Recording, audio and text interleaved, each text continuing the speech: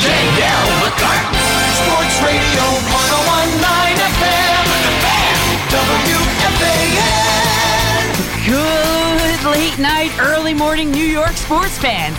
My name is Danielle McCartan. McCartan After Midnight. Now we're talking all things New York sports with you right up till 5 a.m. on this, late Friday night, early Saturday morning here in New York City and beyond. Whatever you're doing at the moment, maybe you've seen that McCarthy wins his 15th vote for House Speaker. No politics on the show, though. Whatever it is, I appreciate you tuning into the show right now throughout the rest of the next 3 hours on your car radio, maybe 101.9 FM, 660 AM, streaming from WFAN.com, or on that free Odyssey app. Welcome, night owls, and welcome early birds that might be out there catching those worms already. And, of course, we're here in Lower Manhattan. Brian McCann and I are coming to you live from the Carton and Roberts studio here. And you go ahead, start dialing 877-337-6666. Taking your calls right here in this first segment, so get aboard. All right, so a mishmash of sorts of topics in the open here tonight, which is fine. Mostly because there are a lot of loose ends around here. But number one, first and foremost, this is my first time behind a microphone since that horrific accident in Cincinnati. And I have to tell you that ESPN broadcast team was phenomenal in dealing with such a unique circumstance. We'll put it that way. But back to the player, back to the man, Damar Hamlin. I mean, I couldn't sleep that night. I think the last time I looked at the clock was 12:40 a.m., up at 6 to go to school. So it was a tired day. But you know what? I was just so upset for him. That's all anybody could talk about that day at school. Teachers, kids, a whole thing. But I was upset for him. I was upset for the Bills fans, for Cincinnati fans, for T. Higgins. Like, it wasn't his fault. Like, for his for the football community, right? For his family, everybody. Damar Hamlin, a kid living his dream, put on that uniform with every intention of taking it off himself after that game. And that didn't happen. And we all saw it. We all watched in horror as that 24-year-old kid fought for his life right there on the field in Cincinnati. And there's no need to harp on how awful it was, but, you know, we're sitting here at a point where the most favorable update, a miraculous update, has been shared. And I'm not going to explain it. I'll just say, I'll give you the preface here, and I'll say that the Bills team meetings today, or Friday, I guess, were interrupted by a FaceTime or Zoom or Google Meets or whatever it is. But they were interrupted by a video call today from UC Medical Center. So here's a clip of head coach Sean McDermott's presser from lunchtime Friday. And you know what? He'll do a better job explaining it to you. He made hand signals, hand gestures, right? The thing that makes me laugh is he did this to the guys, right away. And, he flexed on them, I guess. And he's just got some staple things that they know him for and that he does. And he made the heart symbol probably more than anything. And then he gave him a thumbs up. So, and then somewhere in the midst of that, and it was a little bit hard to hear, but he, as you'd imagine, he said, "I love you, boys." And of course, I think I got the guys. So yeah, that'll do it. Yeah, that'll do it, right? Watching those players cry on the field, it was something else, right? But obviously, that means that Hamlin is no longer intimated. It's coupled with the fact that on Thursday he wrote on paper asking if the Bills won the game, which means he's totally got his wits about him, and that's what I was most worried about. Like, how long they performed CPR on him. Like, it was an actual eternity in like CPR time, right? And I was worried of how that was going to affect his brain power, right? But it looks like all systems are go for Damar Hamlin, and that's been the best news of the week. And so his charity, that Chasing M's Foundation, it has received over $8 million in donations from across the world. And I saw an article on Yahoo Sports. A Fanatics rep told them that his number 3 jersey is, quote, the top-selling jersey across all sports. And as you tune into the NFL this weekend, whether you're going to watch the Jets or not, or watch the Giants or not, in two games that don't matter in the standings for either of the two teams, There are going to be many, many tributes to him and his fighting spirit throughout the league this weekend. And it's going to start with a PA announcement if you're at a game, a PA announcement for him, for the first responders, and for the medical caregivers. All clubs have the option to outline the number 3 on each 30-yard line on the field in Bills colors, whether that be blue or red. And all players will have an option to wear a special warm-up shirt in dedication to him. And the Bills are going to be wearing, and I saw a picture of it. If you just go on the Bills Twitter, they posted a picture of it. But the Bills are going to be wearing like this circular number 3 patch on all of their jerseys, of course, in support of him. So the best news possible. 5-6 days later now? I mean, remarkable. Just miraculous, really. So again, when I got here there was no traffic tonight. I got here like 12:40. I rolled up, I parked, and I got here and I climbed up to the roof once I got up to this floor. And I climbed up to the roof and I looked over and I checked to make sure that the Steve Cohen signal, that the Carlos Correa signal was still plugged in. It was still lit over our Gotham City. Still no news, right? So Thursday, this has been like a war through the media, right? So Thursday, Heyman reported Boris and Correa are in contact with at least one other team. Total Boris leak, right? So then the Mets kind of come back with Martino, and Friday at lunch, they deployed Martino with a leak of their own, I'm sure. And Martino reported over the past few days, the Mets have grown very frustrated with Correa negotiations and are now considering walking away altogether. And Boris could not be reached for comment. So talk about using the media in a symbiotic relationship, huh? But again, I am going to rip a page right here out of the Aaron Rodgers playbook. He's a perfect fit. Relax. You should be glad that the Mets owner is not jumping right into this headlong, head feet for whatever that expression is. I never get them right, but you know what I'm trying to say. But that Steve Cohen is taking his time to input smart business provisions that would protect this long-term investment and benefit from it. Guess what? If Scott Boras is being this difficult, and maybe there is something to hide after all, then you just walk away from the deal while you still can.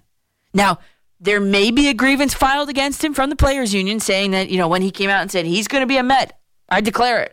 My words, not his, right? But you know what? No harm, no foul, mostly, right? It's just something that the Mets are going to have to figure out before the trade deadline. But you know what? I still think it's going to get done because it's in Carlos Correa's best interest to get it done with the Mets because now you've failed 2 physicals out of the 30 teams in the league. Remember, the New York Mets have an ace in the hole, and it is the one player that Correa would move his position. He would move to third base to accommodate his best buddy, his best pal, his BFF, Francisco Lindor. And I don't know, but I'm pretty sure, I think, that Lindor was a huge recruiter to bring him here to begin with. So be patient. It will get done. And the longer this takes, the more you know it's going to get done to the Mets' liking. And that is something to be excited about. And the third mishmashy thing is the New York Football Giants. They are headed back to the playoffs. It was one of those, in the history of the Giants, I was there moments I felt like, and I was there at MetLife Stadium this past Sunday with my dad. You saw the picture, at Coach McCartan. We were there when the Giants booked their tickets to the playoffs for the first time since 2016. That's the regular season, of course. And it was 6 years ago, almost to the day. It was the 8th of January, not the 7th of January, but the 8th of January, 2017, that the Giants, I had to do the math real quick. I was like 22, 17, it's only 5. No, it's 2023 now. It's 6 years, right? The Giants lost on that day 6 years ago now. And it wasn't just a regular old loss. They got crushed by the Packers in Green Bay following that fateful boat trip. Not the Titanic's last voyage. No, the boat trip of all boat trips. and they got crushed in that wild card round. So it's been a long time coming, right? And there was a clip from the sideline of Nick Gates in that game on Sunday. Nick Gates and Daniel Jones. I don't know if you saw it. It's got thousands and thousands of views. But if you didn't, it's the two of them talking. I guess it was after Daniel Jones had come out for the duration of the game, which was done too late, in my opinion. And I guess the hot mic or whatever, it caught Nick Gates congratulating Daniel Jones, telling him all the hard work he's done is finally paying off, something to that effect, right? And then this is a direct quote. Daniel Jones responded with a smile on his face. He said, "We've suffered long enough." And it's not just the players that have been suffering long enough. It's Giant fans all over the country, but especially here in this area. It is the dawn of a new day in Giants Nation. And guess what? The aforementioned Daniel Jones, Saquon Barkley, and whoever other Giants key players, whoever you want to name, Dexter Lawrence, they should not see the field, sniff the turf this weekend. Not one single snap. Can you imagine the phone calls on this radio station if, for example, this weekend, Daniel Jones gets sacked, sprains an ankle, has to miss 4 to 6 weeks? I mean, I don't even want to I know I opened with Hamlin, so I don't want to let my mind go any farther than a sprained ankle. Boy, that ain't nothing to play with, right, Drake? But you know where I'm going with this. So in a game that literally means nothing to the Giants, zero, they cannot improve their seeding and they cannot fall in the playoff bracket. This game means nothing. And if one of them were to play and get hurt this weekend, I think this radio station would burn to the ground. So what's the latest? The latest I've seen is that Friday morning, Brian Daboll reiterated that they are going to do, quote, what is best for the team. Well, to me, Danielle McCartan, that's an easy answer. This team is done. Done for in the playoffs if they even begin. If Jones and Barkley and Dexter Lawrence or any of these guys suffer an injury, they're done for. Over before it started. And for what? A better seed? Nope. The Giants are locked in at 6. To prevent the worst seed? Nope. The Giants are still locked in at 6. So I think there's an obvious choice here. And Art Stapleton a few days ago tweeted, this is a quote, he wrote, "Sense I get from the Giants locker room and talking to those within the organization, they're going to do what's best for this team as it pertains to being ready for the playoffs. Intention is not to lay down versus Eagles, but not going to go full bore and risk their own chances." End quote from Art Stapleton. Yeah, that's right. They're not going to risk their own chances. So sit your most asset players on the bench. Everybody is hurting. I know Saquon Barkley has a nagging shoulder injury. I know Kayvon Thibodeau is hurting literally from head to toe. If you're the Giants, you have afforded yourself the opportunity to not be playing for your playoff lives this weekend. So why wouldn't you take advantage of that? Your priority needs to be to rest your players' bodies and to get them back in the mix, all juiced up and all ready to go for wild card round. And save the health of the players, because I think of it like you play a video game, right? You're playing a video game, and that fatigue meter is over the player's head. And at this time of year, it's obviously not full for any player. Well, maybe Kenny Golladay it is, but for any other player, it's obviously not full. So why would you further deplete that fatigue meter for a meaningless game on Sunday? Like, why wouldn't you want that meter to be as full as possible in round 1 of the playoffs? And I think of Daniel Jones especially because he's not this untouchable pocket passer, Tom Brady type, breathe on him too hard, he gets the call.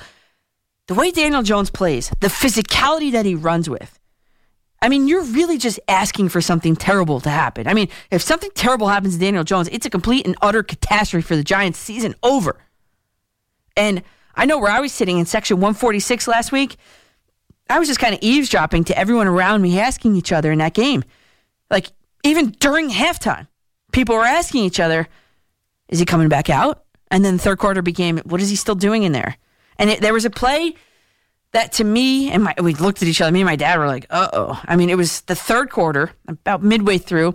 Jones got slammed to the turf on this design run, but before that even happened, he hit the ground with his knee first. His knee jammed into the ground, and it was like for us, the two of us anyway, it was like this hold your breath kind of moment, and he ended up being fine, but it was just at that point, the game was over. It was unnecessary. It was unnecessary then at the moment and still now. So, the Giants have a great backup quarterback. Let him get some reps.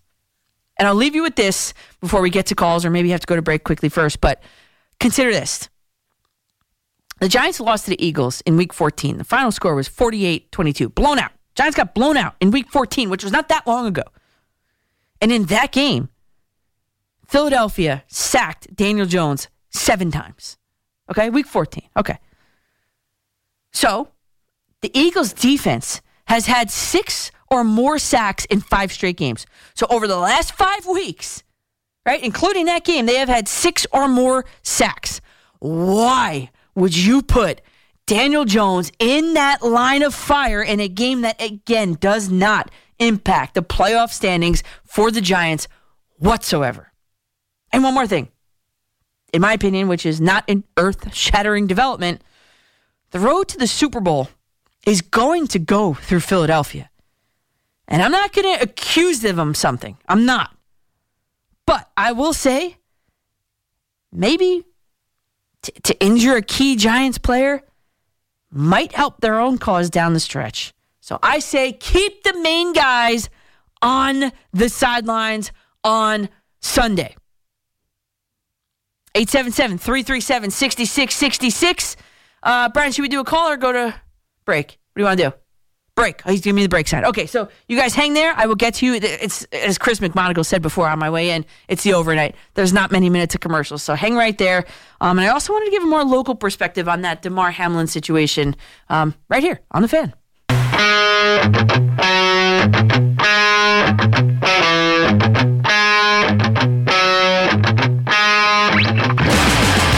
McCartan after midnight here on The Fan in New York City with some 41 at 2:24 in the morning. It is me, Danielle McCartan. It is him, Brian McKeon, behind the glass and taking your calls.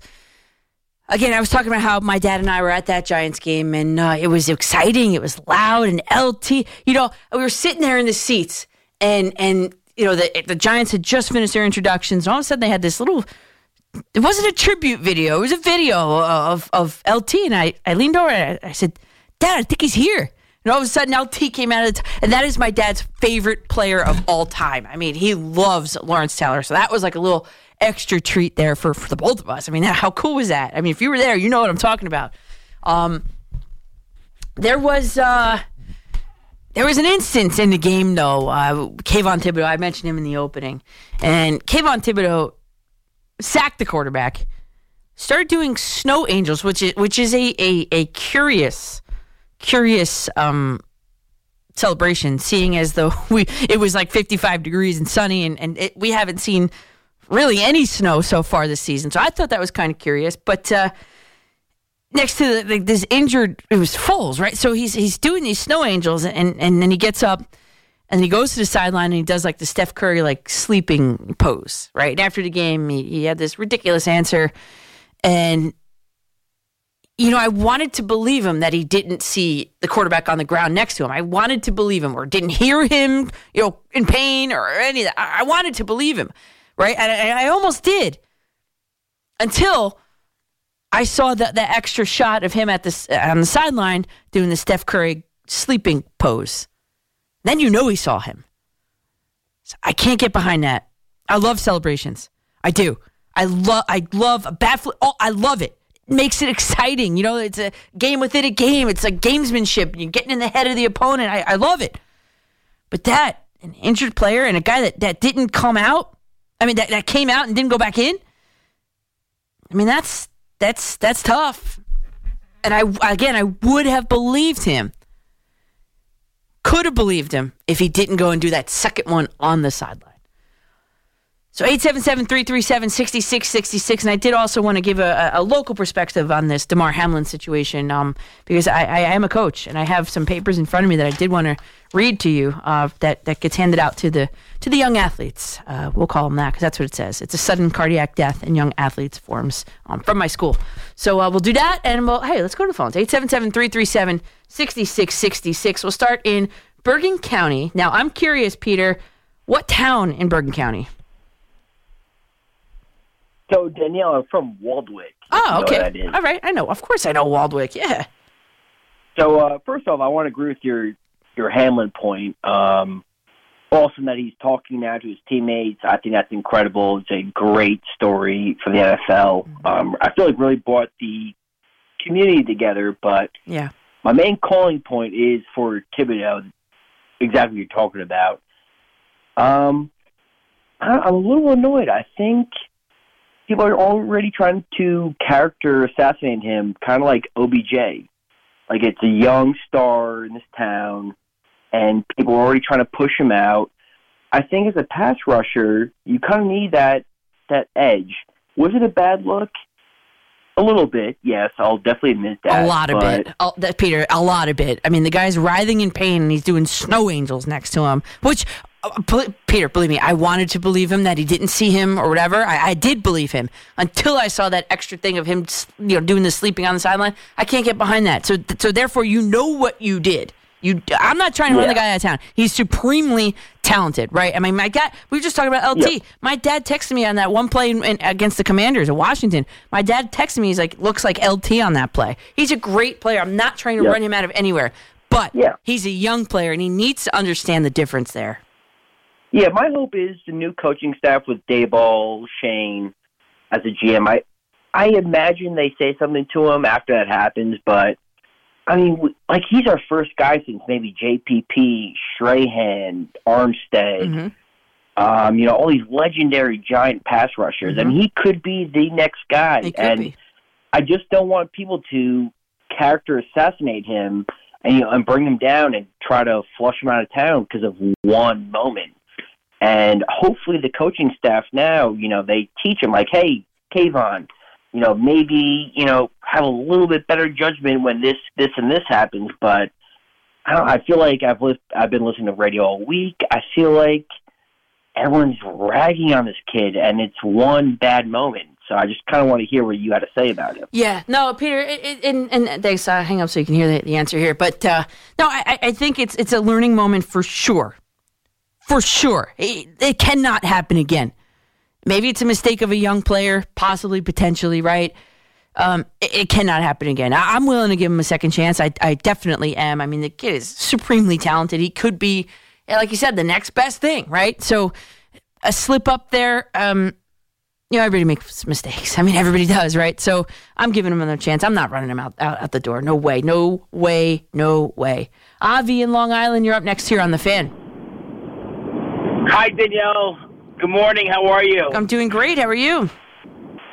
I have to disagree with you completely. And also, Thibodeau making that play, when he got off the field, when he was on the field, he didn't know that the guy was hurt.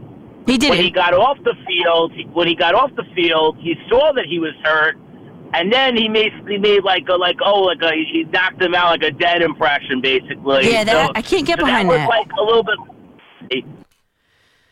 Well, Avi, you said one of the key words that you can't say on the radio. Sorry about that. But I guess where you were going was, what if he does play the villain role? I guess good luck to you. But that's not the culture that this Giants team is starting to set up. It's just not. That would not fit in that locker room. Maybe in past years it would have, but not this year. So, no, I cannot get behind it. I love the edge. I love all the celebrations. Just not when there's a man down next to you because you did it to him. Simple as that. And Avi was making good points. Unfortunately, he said one of those key words that you just cannot say on the radio. Michael in Lake Mary, Florida. Keep it clean here, Michael. Thank you. What's up, Danielle? How are you? I'm doing great. Before I get to the Giants, I just want to give one little note about Hamlin. So very scary. Probably the scariest thing I've ever seen in my life, and it was a really rough week. Thinking about how things were going, just kept refreshing Twitter to see how he was doing, and it's so pleasant to see that he's making such great progress in such a short period of time. So continued thoughts for him. Yeah. But certainly a big shout out to the coverage, the ESPN crew for the way they handled this and for the raw emotion of the situation, because no one was prepared to cover something like that. So really have to say it really took to heart. So fantastic they really did job. I mean, on the ground, in the booth, in the studio. I mean, they did a fantastic job. Yeah. Absolutely, and even right to the booth and just the whole thing, and even the way the media covered this thing was undeniably great. Yep. But thank goodness for him. He's hopefully going to be okay at the end of this thing. But just continue to pray for him. Yep.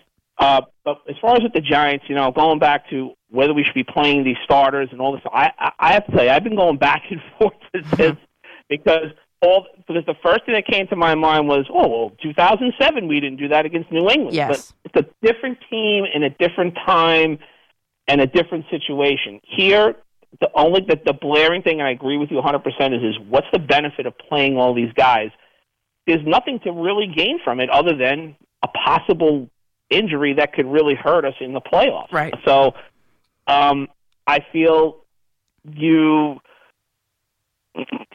don't want to just come in here totally, all right, well, we're just not going to try in any way, but let's give we have other guys on the team. Let's give them some reps, some time, and you were at the game. You were at that game. You saw Jones still running at the end. I had that one hit that he took where the one you mentioned when he got kind of like the elbow to his head. And that one. Okay, that one too. Yeah, could we take him out now, please? I was just saying that as I was at my local Miller's Ale House. I told you I was going there for the game. Yeah. And I'm telling the guy next to me, can we just take this guy out now? We're up 38-10. It's time to take him out of the game. Mm-hmm. So, and we're familiar with this opponent, too. That's another thing. The Eagles, we know who they are. The Patriots that time, we didn't know who they were at that time. We had to play them to see how we stacked up against them. So, totally different situation there. But I agree, there's nothing to gain from this thing. Let's just get some of these backups, some rep time. But let's get the guys like Barkley, trying to think. Thibodeau, Dexter Lawrence. How about even Ojolari is still not 100%. How about Dory Jackson? Can he have another week with not running around with his knee? That would be nice if we could do that too. Yeah. Right? And I think there was somebody else that was also injured too a little bit. I can't think of. Well, Ojolari's downgraded to out for this week for sure. Leonard Williams is downgraded to out for this weekend for sure. He's out. Yeah. He was the guy I thought of because when the report came back that he had the burner, I was like, nah, he needs to sit. There's no reason for him to play this game. Mm-hmm. But anyway, exciting time, get ready for the playoffs. And anyway, I just wanted to get your other thoughts too. But other than that, you have a great night. Yeah, okay? Michael, thanks. I appreciate it. Thanks for the call there. Right. Oh, sorry about that. So looking at the Giants injury report right now, Ojolari out. Did not practice all week. Leonard Williams out. Did not practice a single day this week. Good, and that's fine. And you've got questionable for Feliciano. In Italian, it's Feliciano.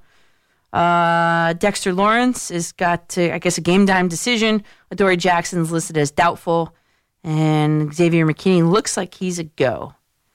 And that's one that I would want to play because he's got to get ramped up back to game speed. About being out for so long with that injury. He's someone that I would like to see go. But the rest of them, there's no need. Bob in Haverstraw, you're up on the fan. How you doing? So, the Thibodeau thing. I heard that one caller say, give him a break, and I'm going to play devil's advocate and almost play both sides here. And, each sport does things so differently. I read about the kid in the hockey who's 14, 15 years old, really good. and he's got to go around and say sorry, and they start pulling contracts. I forget his name, and I forget the whole story, but I know he was saying some racist things when he was like 10, 11 years old, and he had some problems. But we have to be careful because it's almost like if the guy's really good, he can do whatever he wants, right? That kind of deal. Adrian Peterson beats his kid, give him a second chance. We can't just jump on and take his back and say, hey, he's young, give him a break. I mean, we might have the next coming of Vontaze Burfict.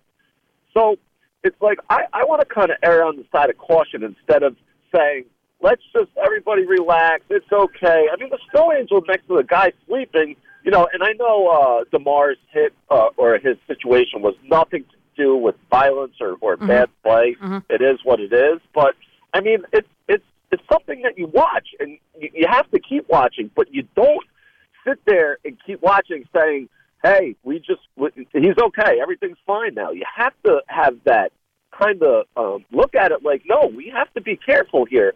Because I just don't like how the different sports do things, and then it's like if he's not a good player, get him out of here. It's wrong, and if he's a good player, give him the second chance. Yeah, but Burfict, I mean, that guy was a dirty player. Kayvon Thibodeau, it wasn't a dirty player. It was just about the celebration. It wasn't about the hit. So you're celebrating, the guy sleeping, he's getting hurt, and I'm not saying he is. What I'm saying is this the start of somebody?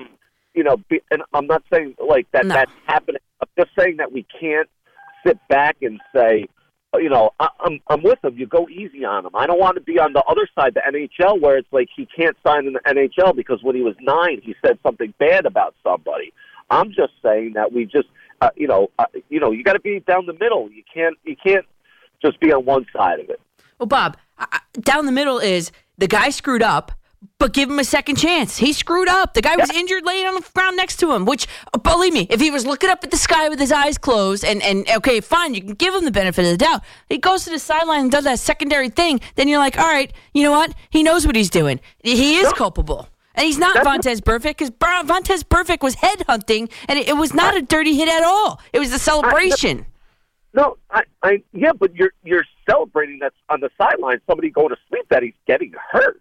So you have it in. He doesn't have empathy for the guy.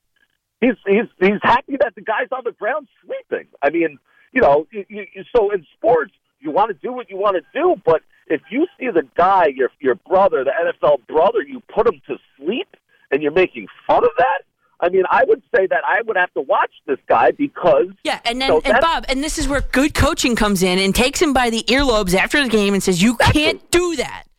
Exactly. I'm just talking about the fan who was like, all right, let's just give him the chance, give him a break. And we do need to give him a chance. We do need to give him a break. And the coaches have to coach and all that stuff. I'm just saying that it can't be, okay, everything's...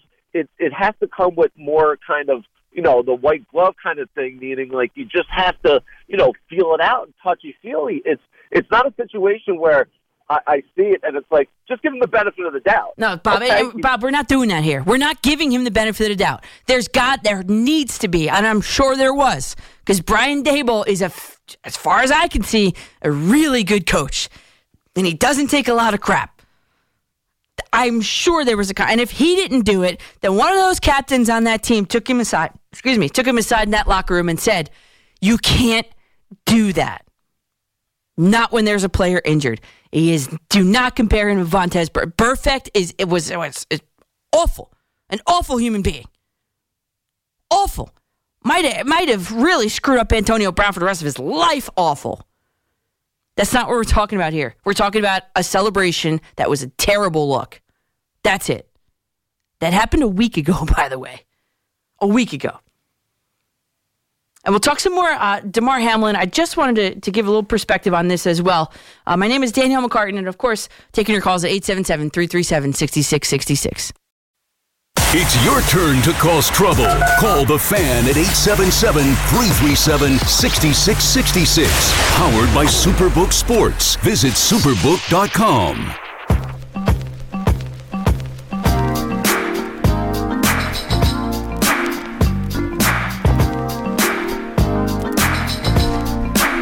Welcome back WFAN. My name is Danielle McCartan. I'm with you till 5. I always want to say 6, but that's usually my time slot. But I'm here till 5. So we've got, oh my God, only 2 more hours to go.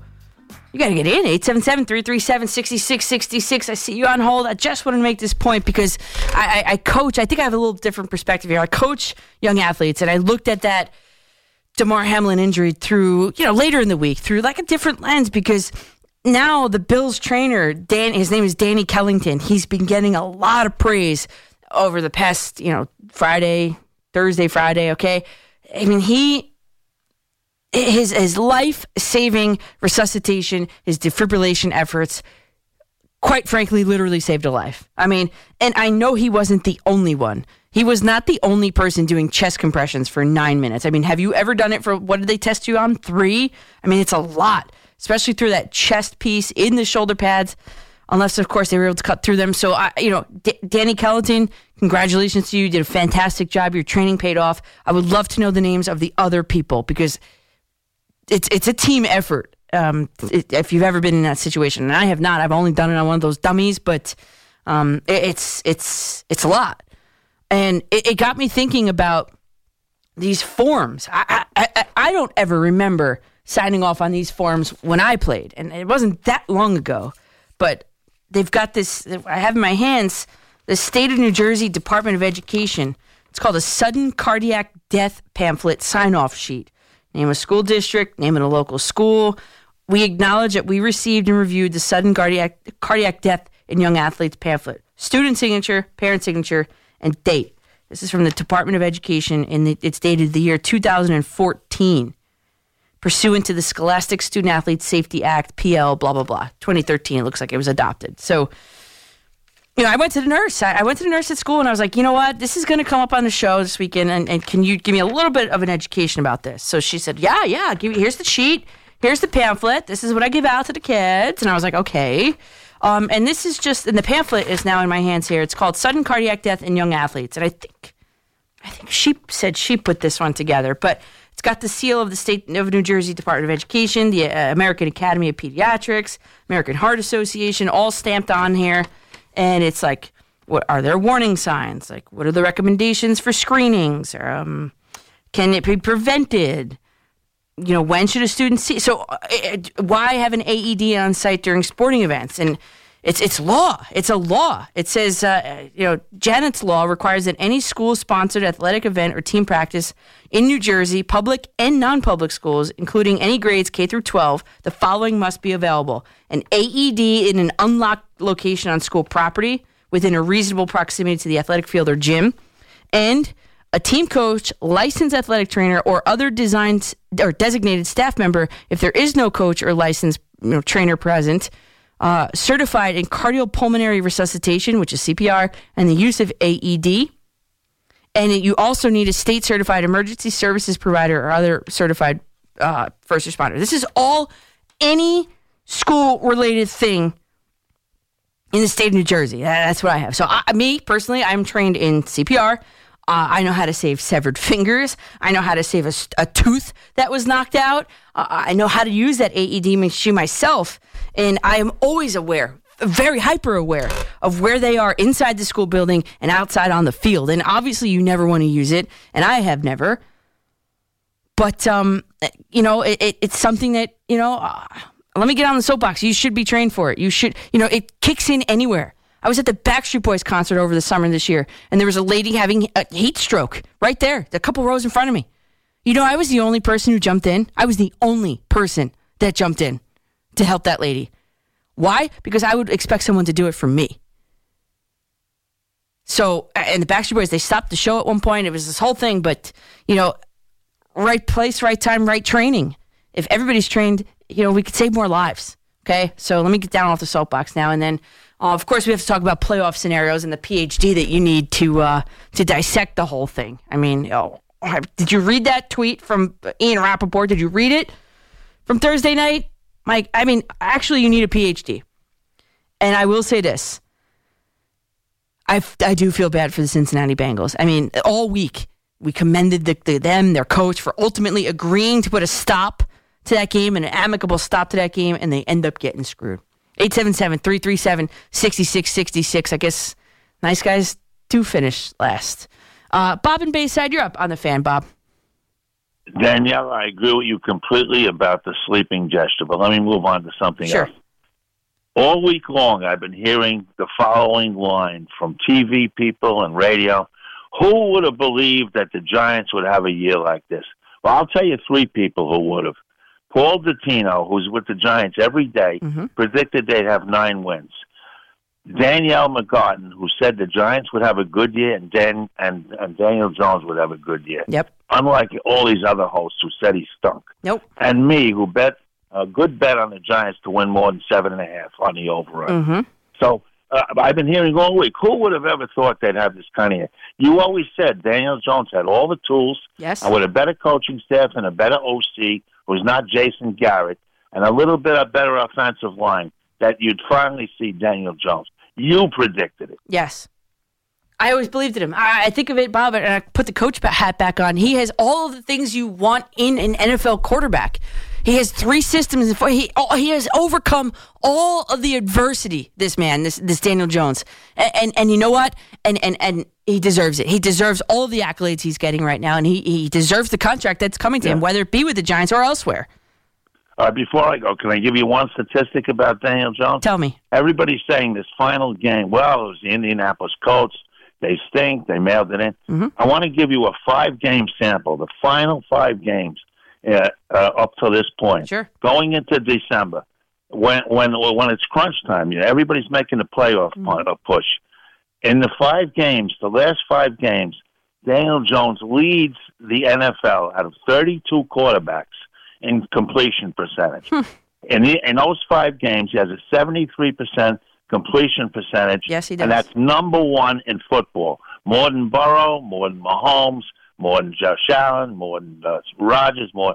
Number 1 is Daniel Jones. And in a 5-game sample, that's not one game against a bad team. Yep. And those games, and for everybody wondering, those games are, it's Washington, it's Philadelphia, it's Washington again, it's in Minnesota, and it's Indy. And it was crunch time for the playoff run. Yep. Well, people don't realize how good this man is. I know, and they were ready to run him out of town, and it's like, no, just step back and look. Like, don't fall into the hot take central over there. Horrible. And one last thing, Danielle. There's an old expression: the quarterback's best friend is a good running game. Yeah. Of course, then the defensive line concentrates on the run. You do play actions. And last year, Barkley wasn't healthy, and this year he is. So, I mean, last year the defensive linemen were in on Daniel Jones in a second and a half. Yep. The offensive line is better, and Jason Garrett, had no imagination, no creativity. None. And you're seeing the real Daniel Jones now. You predicted it, and I predicted it. Yep, and Bob, you know what else, too? Get him a good wide receiver or 2, and you'll see how good he can be. I know. Yep. I would bring Odell back, by the way. That's what I said. I said the same thing. I said the same thing. You said that? I did. haven't heard you know. Yeah, I said the same thing. Yeah, and by the way, they could play right with Minnesota, right with these teams. They proved it going to Minnesota and losing in the last second on a 61. On a Vikings history-making field goal they took to beat the Giants in Minnesota. You're doing a great job, Danielle. Thanks, Bob. Appreciate it. Thanks for the call. And by the way, I'm going to add on to what he just said. Maybe you saw it, maybe you didn't. That sample of Daniel Jones, he was right on the money. He did his homework. I love when you come and you do your homework to the show. I love it. Okay? So, Daniel Jones, also, maybe you saw this, maybe you didn't. He has had the highest quarterback rating this season, A, of his career, and B, think of the Burrows and the Allens and the Bradys and the Rodgers and whoever, whatever quarterback, starting quarterback in the NFL this year, think of one of them, the best one. Daniel Jones has the single game highest quarterback rating among any of them in any game they've ever played this season. The maximum, the highest you can get is a 158.3. Daniel Jones, 153.3. He was 5 points off from a perfect passer rating against the Texans, which, by the way, I was at that game too. So you know what? He's had a fantastic game against the Texans, a great game against the Colts. Maybe the secret is me being there. So I might have to book a ticket to, hopefully, Minnesota. I think that might be it. I think so. I mean, he's my principal. My principal, he's an Eagles fan. So I don't think that's going to work for us. For me, I don't think so. Let's go to Douglas in the Bronx. You're up next here on the Fan, Douglas. Hey, Danielle. Good morning. How are you? Yeah, I'm doing well. May I call you Speaker of the WFAN House? I know. I see what you did there. McCartan. You had all kinds of puns going on there. And also, what's the speaker called? In what was Misha Date on? What's it called? What's the show she was on? Big Brother? Big Brother, yes. Isn't it a Speaker of the House too, right? Speaker. Head of Household. Head of Household. Okay. Never mind. You are the head of the WFAN household, right? Yes, that is right. There's a mine, yeah. So I got a football note, but one quick thing. How vital is Jalen Brunson on the New York Knicks? What a pickup. They actually have a legitimate point guard, and reaping the benefits is this Julius Randle. Mm-hmm. In the MSG postgame, they had Monica McNutt, who I enjoy watching on after these Knicks games, but she brought up a great point. They were up 16 with 3 minutes to go. If they didn't have Jalen Brunson, that's a game they lose. I mean, you would lose in a bad year, especially last year. Yep. But they lost the lead, but he salvaged it. He kept them afloat. So I mean, without Brunson, they would. Whatever bad streak they had, it would have been extended without him. He's gonna keep the team afloat. Borderline playoff team, not in the top ranks of the East, but they'll be in the mix. So they'll be in the mix. Yeah, and Brunson, what a pickup, man! What a pickup. Yeah, they'll deal with the penalty, right? They had to give up a draft pick in the future, but they'll deal with it.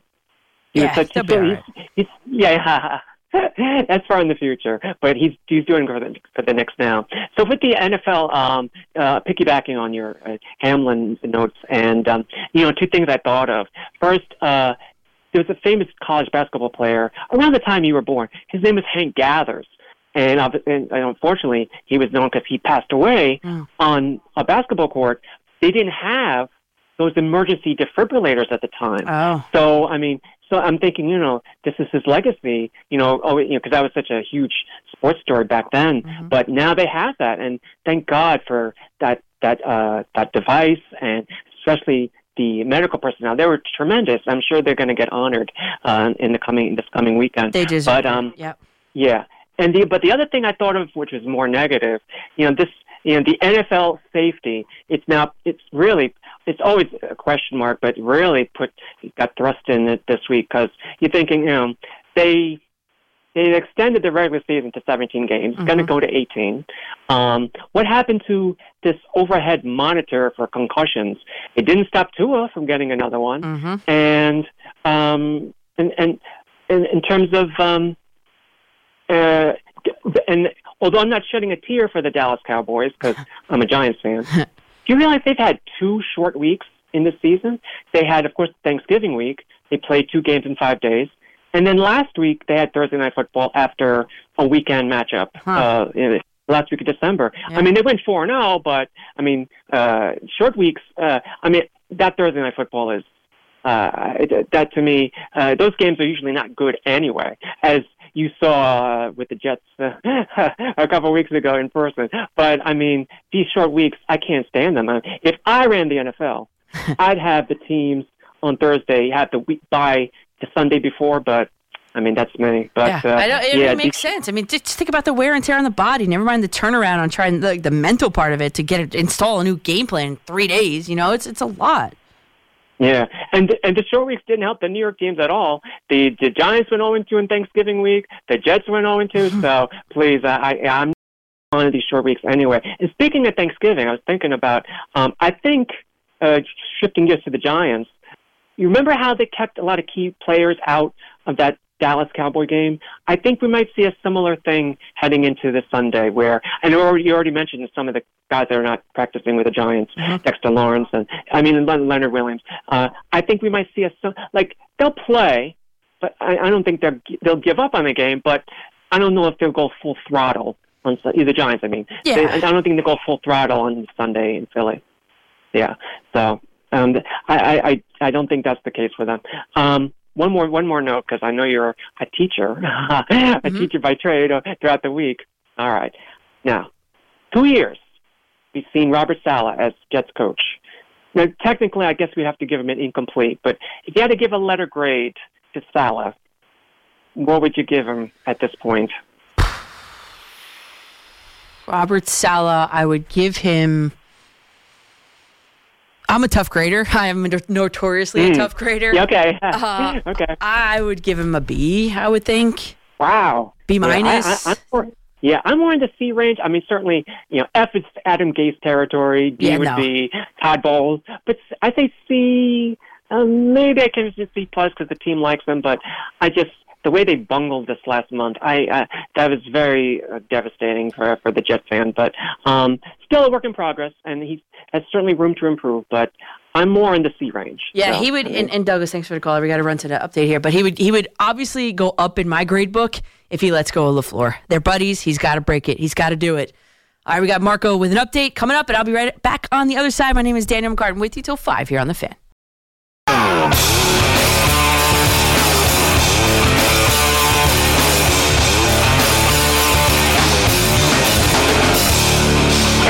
back to McCartan After Midnight here on the Fan in New York City. My name is Danielle McCartan. The phone number to get aboard is 877-337-6666. I want to give you my Giants prediction right here at the top of the 3 a.m. hour. This will be quick. I promise you. The Giants are not playing for anything. I don't know if that's breaking news, but the Giants are not playing for anything. They cannot move up a seed. They cannot move down a seed. But the Eagles are. And with a win over the Giants, they're going to clinch the division. They're going to be the number 1 seed in the NFC. And Dallas has a path to win the division. If the Eagles lose and the Cowboys win, Dallas wins the division. So I don't know. And if, by the way, just for the note, if both Philly and Dallas lose, Philly still wins the division. So who cares, right? Who cares? Worry about the Giants. So without Jalen Hurts over the past 2 weeks, the Eagles have lost both games. So Hurts is a main part of their what they're trying to do over there, right? So everything I'm reading and seeing says that Jalen Hurts is trending that he's going to make his first start. He was, limited. He was full. Yeah, maybe he makes a return in this Giant game. Eagles coach Nick Sirianni says it's trending in the right direction for Jalen Hurts to start Sunday against the Giants. This was Friday at 11 a.m. We feel good about it, but we got to see how Friday goes. I guess this was before practice. He looks sharp. He's still crazy. So I think Hurts will be back. But you know what? Who cares? Who cares?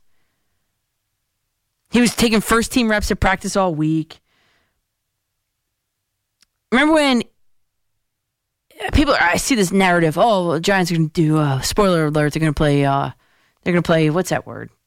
Forget the term, but what's the term? Oh, redemption. The Giants are going to have this redemption against the Eagles. Okay, remember when the Eagles pulled Hurts, put in Sudfeld, lost the game in Washington to keep the Giants out of playoffs? I know, I was here when it happened.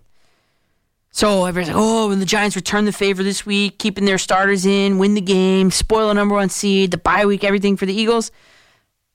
Come on. Really? This is not the time for revenge. Not. So I think the Giants should ride off into the playoffs as a healthy bunch. This game does not matter at all. So that's all you really need to know about this game. I hope I'm wrong. I always want our teams to win here. Giants, Jets, anybody. But I'm going to go Philadelphia Eagles 31 in the return of Jalen Hurts. New York Giants 16. Eagles 31, Giants 16. I hope I'm wrong. I want to be wrong. But whereas the Giants are at a part where they should be resting their players and the Eagles are not at that point, I think that's where you get this lopsided score from. And my model predicted a lot closer, but this is where I'm going with, based on my knowledge here. All right, 877-337-6666. Stuart in Brooklyn, you're up next here on the Fan, Stuart. Morning, Coach. Happy New Year. Happy New Year to you, too. Danielle, the Giants, you're right. They should rest their players, and they have to go in as a healthy bunch into the playoffs, and maybe they can make some sort of run, maybe win a game. That would be considered a successful season. But, Stuart, I think they were already there. People did not expect The Giants to make the playoffs. I think they're already there. I thought they would be lucky to win 6 games. Yep. I think I said 7. Shows me one thing. Yep. 2 people should be lauded for this. I'm going to get us out of Dave Gettleman hell. Joe Shane and Brian Dable. Brian Dable has coached the hell out of nothing. Yep. What he had was absolutely nothing. Mm-hmm. The only thing he had were 2 people, Daniel Jones and Saquon Barkley. And Daniel Jones deserves the contract because, and if you give, like you just said, give him some receiving weapons, then you'll see what he does. The guy has talent. He just was miscoached. Every coach he had didn't handle him properly. Yep. And Brian Dable has handled him properly. And you see Brian Dable week after week going up, facing the questions, answering, unlike other people that they've had, Joe Judge, Pat Shermer, and whoever else you want to put up there. And my thoughts and prayers still go out to DeMar Hamlin. I didn't see the game. I saw the replay, and I said, "Oh boy!" Mm-hmm. I said, "I was praying he wasn't gonna." I was just praying he survived, and thank God he's making progress. And my prayers and thoughts go out to his family because that man, oh my God! And you know what? Everybody said this and this. He got hit in the right spot. Unfortunately, when he got hit in the right spot, and that's why that happened. Because he jumped right up and then fell right back down. Yep. Thank God for those medical EMS workers. Yep. The people at the stadium. Because if they weren't there, we'd be having a whole different conversation. Yep. And not the technology being there either, Stuart. The AED machine. Well, I call it the AED machine, but without that, you heard the story before. He likely would have died right there on the field, and everybody would have watched it. Terrible. I'm so happy that the training kicked in. You do these things, and you always say, you do the CPR drills, and you take it as seriously as you can on a dummy, right, and the whole thing. But you say to each other, "Well, I hope we never have to use this," and then you walk out the door. Putting on a tourniquet, I know how to do that. That's part of teacher training. We had a whole thing about that. We know how to do a lot of things. And I always joke that if I wasn't a teacher, I could be a nurse probably. I could be a doctor with what I know. But you always hope that you never have to use it. And those guys, they did use it. And because they were so well trained, so well drilled, a life has been saved. Or a death has been prevented. Either way you look at it. Matt and Marilyn, you're up next here on The Fan. Hi. Good morning. Salah, behavior, professional leadership. Mm-hmm. I had to give him, since he was giving out grade D. The thing with Mike White, when the team had wore the T-shirts, it was his responsibility to set that down immediately. I agree with you on that one. That became a 3-ring circus, and if you're Zach Wilson in that locker room, that would hurt my feelings. That would be hurtful. Confidence up. Yep. Yeah, you lost him right there. If anything that lost him, it was that T-shirt. Yep. You know? Yeah, I do. And then getting back to Mike White, when he got hit in that game against Buffalo by that linebacker, and when he was on the floor, basically crying, it looked like, from, I'm watching on TV. Now, I'm going to give him the benefit that he probably can't see him on the floor at that time. But when he kept going back and forth into the locker room, yes, and then once they say fresh hit ribs, okay, you know what? At a certain point, the coach can't overrule the doctor that tells him he's okay, he's good to go. No, hold on. He's still in pain? You know what? You're out. You know what, though, Matt? Here's the problem with that, and this is why Robert Saleh didn't do that, because the Jets were in a position to maybe make the playoffs in that game. And who gives you the best chance to make the playoffs? Mike White with five ribs injured, or anybody else on that roster? The answer was loud and clear. And unfortunately, he picked Mike White with 5 injured ribs, broken ribs. Well, even this is even before, but at a certain point, you got to look at what your eyes see. And if you observe this guy's in so much pain on the field, coming in and out of the game, in that Buffalo game, multiple times. Yeah. At a certain point, you have to make a decision for his best. You know what they say? Save him from himself. Mm-hmm. No. You know what? This is too much. You know? And then where did it just get these doctors from? That this guy's been going around with 5 broken ribs? Like, this is just I don't know if which is worse, the sewer incident earlier in the year or the 5 broken ribs that they can't read an x-ray. Well, you know? I'll tell you, I went to one of the Jets doctors. I know one of those Jets doctors, and I went to one. Well, yeah, I know him personally. I mean, his kid was on my volleyball team. I know one of them personally. It's a team. Look, he got some explaining to do because I'm like, 5 broken ribs? Yeah. Not 1 broken rib, 5. Mm-hmm. Like, half your body is broken. This man was out there. This could have been a disaster. It could have been. Thank God it wasn't as worse than what it was. It could have been a big disaster. It could have been. Mm-hmm. You know, so and the other thing too, Matt, and thanks for the call there. The other thing too is if you look at an injured player, right, and you say to yourself, as a coach, right, you would say to yourself, all right, so I've got Mike White and he's severely injured, right, and compromised because of it. Okay, at what point does me, the coach, putting him out there to play? At what point does it hinder our team's chance of winning? The answer was obvious. I mean, this kid's playing for a contract. He's an unrestricted free agent next year. He's playing for a contract. He wants to show how tough he is. I mean, he wants to be out there. You got Robert Saleh out there that needs him to be out there because he's their best chance to make the playoffs because this whole Zach Wilson thing is going to blow up in their faces soon enough. Very soon, Saleh and Douglas, that is. And if you make the playoffs, oh, you know what? It smooths everything over a little bit. Oh, you know what? You made the playoffs. We'll figure out the quarterback situation. No, now it's week 18. You're playing for nothing, literally nothing. You're in Miami, the party capital of the world. What kind of team is going to show up at this game? Are they going to be out all night the night before partying? You know, so that's... To me, that's what I'm watching for. How motivated does Robert Saleh have these players to play in that meaningless Week 18 game? But as far as the doctors, I don't know. And I'm not going to ask. I mean, I know one of them personally, and I'm not going to ask about the situation. I'm just not. And I will tell you that he was a second opinion. I went to him for a second opinion on my knee. Remember, I hurt my knee in my summer softball league. I went to the one guy, awful. Went to him. It's been better. And he diagnosed it. So I don't really know. I have no idea. I know it's a team. I know he's not there every day. So I don't know. That's all I can tell you. That's it.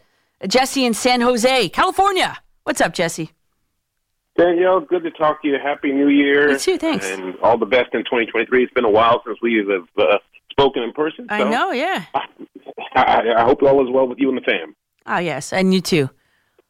Thank you. Well, you're welcome. I'm calling just to talk about the Giants' chances of beating the Eagles in a meaningless game for the Giants, but a very meaningful game for Philadelphia, and the possibility that the 49ers end up with the number 1 seed. I think the likelihood that the Eagles are going to beat the Giants is great. Yeah, I think it's going to be a blowout game, actually. You know what? And if I were the Giants, I wouldn't care. It doesn't matter to me. It doesn't matter at all to me. Do you think it matters in the Tom Coughlin mentality? What they did back in 2007, I think it was. Yeah. When they played that last game against the Patriots, even though it was meaningless, but they played to win. Do you think it matters in that regard? You know, it depends. And I'm reading that Tom Coughlin book right now, and I've been emailing with someone to get him on my show for now months. It's been since, I think, the end of October. I've been trying to do this and get this together. So I've been reading this book very intently, is what I'm trying to say. And you know what? Yeah, maybe it does. But maybe it motivates these guys. But you know what? I think this is a new age. You know, I think this is a new type of player that, and I know 2007 wasn't that long ago, but it kind of is. So I think the new age of player is like, you know what? No, I need to take care of my mind, my body, and be right for this playoff run. It's not going to affect us any way, shape, or form. So we're going to be at 6 no matter what we do. Why risk the injury? Why? Okay. All right. So I buy that as well. Yeah, I buy that as well too. It is. I mean, to me, it's 2007 isn't that long ago, but I guess when you're a 25-year-old, that's forever. Yeah. Right. So the Giants right now, that looks like they could go to Minneapolis. Yep. To play the Vikings, which I do think they win that game because they, quite honestly, they should have won the last game. Yep. I mean, if they tackle somebody, what's his name, Jefferson, 2 yards sooner, that kick doesn't make it.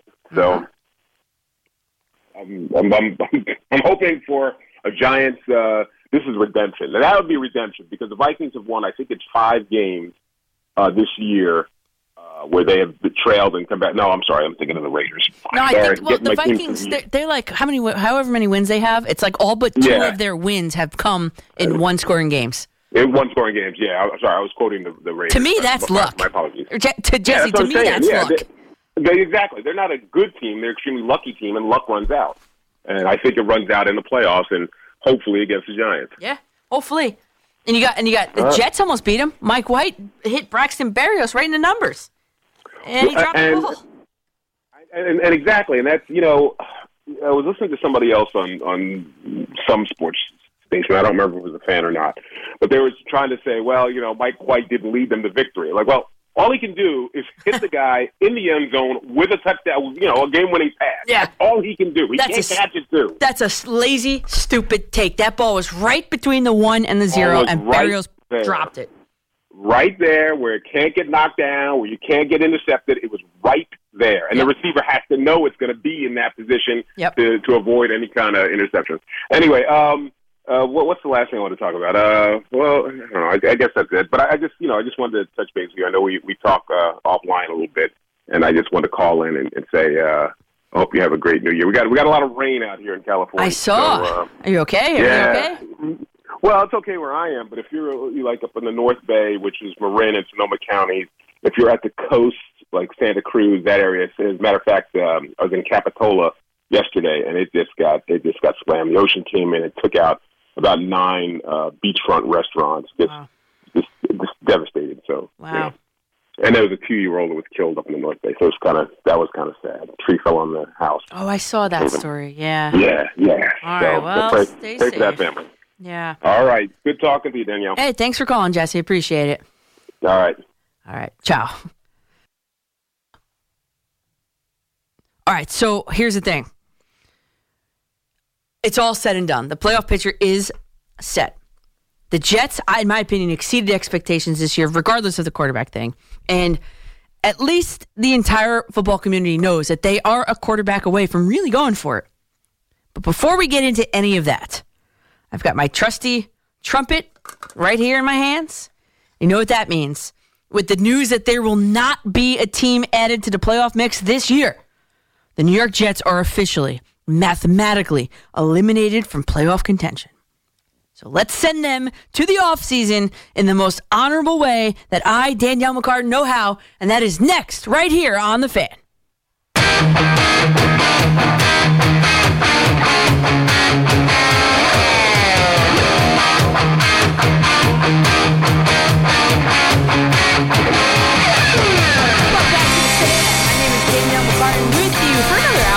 Till 5 o'clock in the morning here on this Saturday morning here in New York City. And per Adam Schefter, late Thursday night, the NFL, this is a quote from him, the NFL never considered an 8th playoff team being added to each conference. So with that, the Jets are officially eliminated from any playoff contention. You know, it took until a Week 17 game to do it this year. Miserable one at that, but the New York Jets, they are finally, officially, mathematically eliminated from playoff contention in this 2022 season. Just end the season. JETS, after it suffered a very slow death in Seattle. And when it's all said and done, I think the Jets exceeded expectations.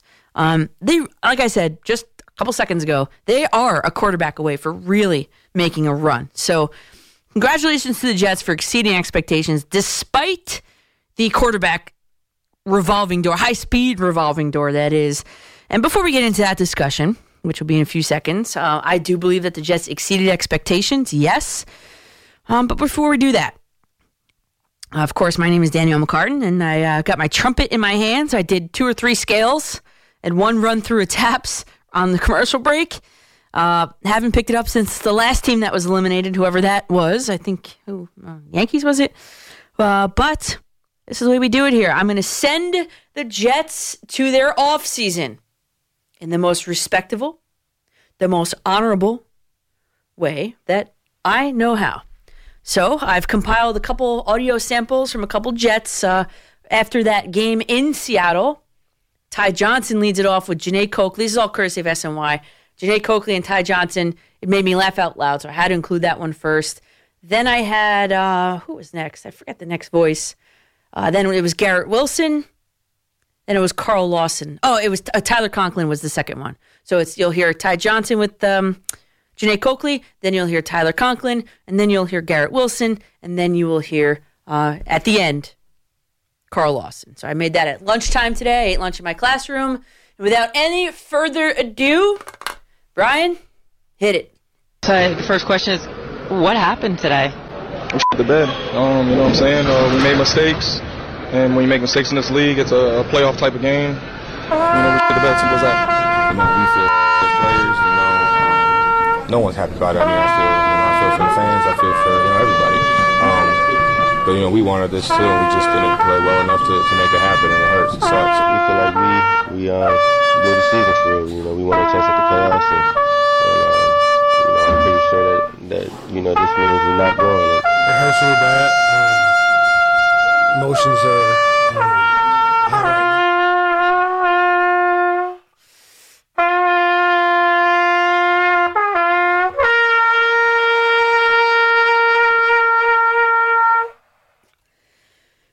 Congratulations to the New York Jets on that 2022 season, exceeding expectations. And all right, let me pack my trumpet back in for the next time one of our teams gets eliminated.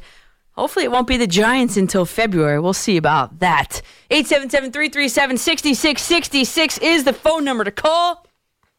Ben in Queens is up next here on The Fan. What's up, Ben? I have to follow that. Anyway, before I get to that, just a public plea. If you have the resources to learn CPR, yes, or let me throw this in, the Heimlich maneuver. Oh, I forgot that one. Yes. Learn them.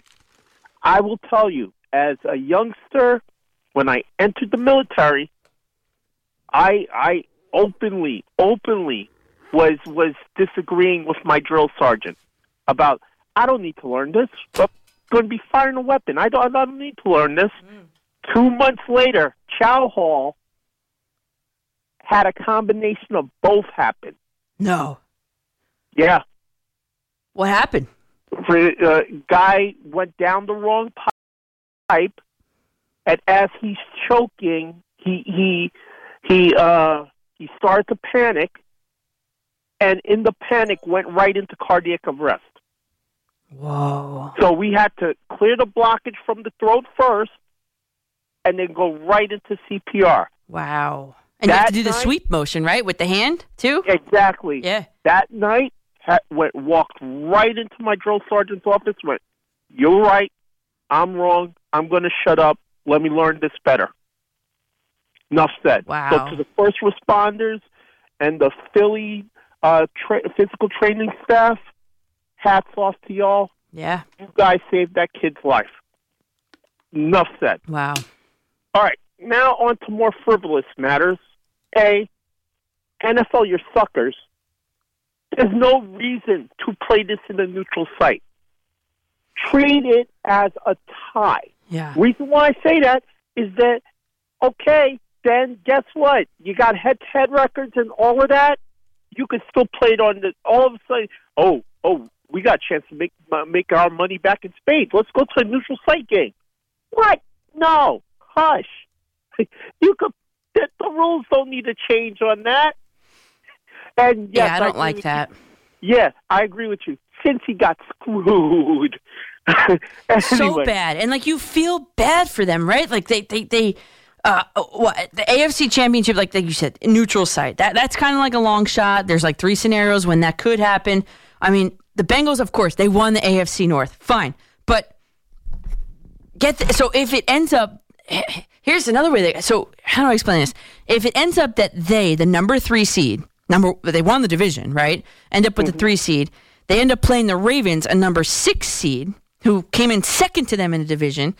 The home team is going to be decided by a coin flip. That's just not fair. I mean, that's not fair. And it's not far-fetched. For that to happen, all for that needs to happen is a Bengals loss to the Ravens. And a coin flip determines home field, a 3 seed and a 6 seed. That's not fair. That's the NFL trying to look like, we're going to be fair, and like they played each other during the season. Yeah, it's already decided. You just opened up an all-new Pandora's box. A coin. So what are we going to do? Televise the coin flip too? What are we going to do? Anything for money. This coin flip sponsored by Mountain Dew. Oh my God! Can you imagine? Let's get to the area teams real quick and one quick pause thing. Firstly, when it comes to Thibodeau, there's failures all along this thing. Okay, Thibodeau for the go to sleep motion, but before that, he's making snow angels on the field. Yeah. He actively hit the quarterback on the ground doing it. I didn't see that part. Who is the captain of the Giants defense? Somebody just tap him on the chest like, yo, bro, no. Then he comes off the field. Hey, Daboll, you've had a fantastic season. It's in your line of sight. Just go like, young man, you're doing great, but chill a little. Just chill a little. That's all you have to do. And you know what? And how he reamed Daniel Jones out on TV like that at the beginning of the season, you know what, Ben? I think that would have been a great thing to do, just to set the tone there. Yeah, they catch you on TV. You don't have to go full turning into a Super Saiyan yelling at him, but just tap him on the shoulder like, come on, man. Come on. Just, we don't need to be all up in the argument, but just at least something, show something, because they're monitoring him, and then they cut to Thibodeau on the bench, and I just put my hand on my forehead like, oh, boy, the optics on that is bad. I know. Right? It was bad. It was, you know what? The snow angel, like Ben, I said before, he said he didn't see him on the ground. He had his eye. Yeah, you could maybe believe that part. Maybe, right? And I loved Thibodeau. I think he's supremely talented. I think he's going to be a stalwart on this defense for a generation, right? So, but you can maybe believe him, maybe, when he says, I didn't see him, whatever.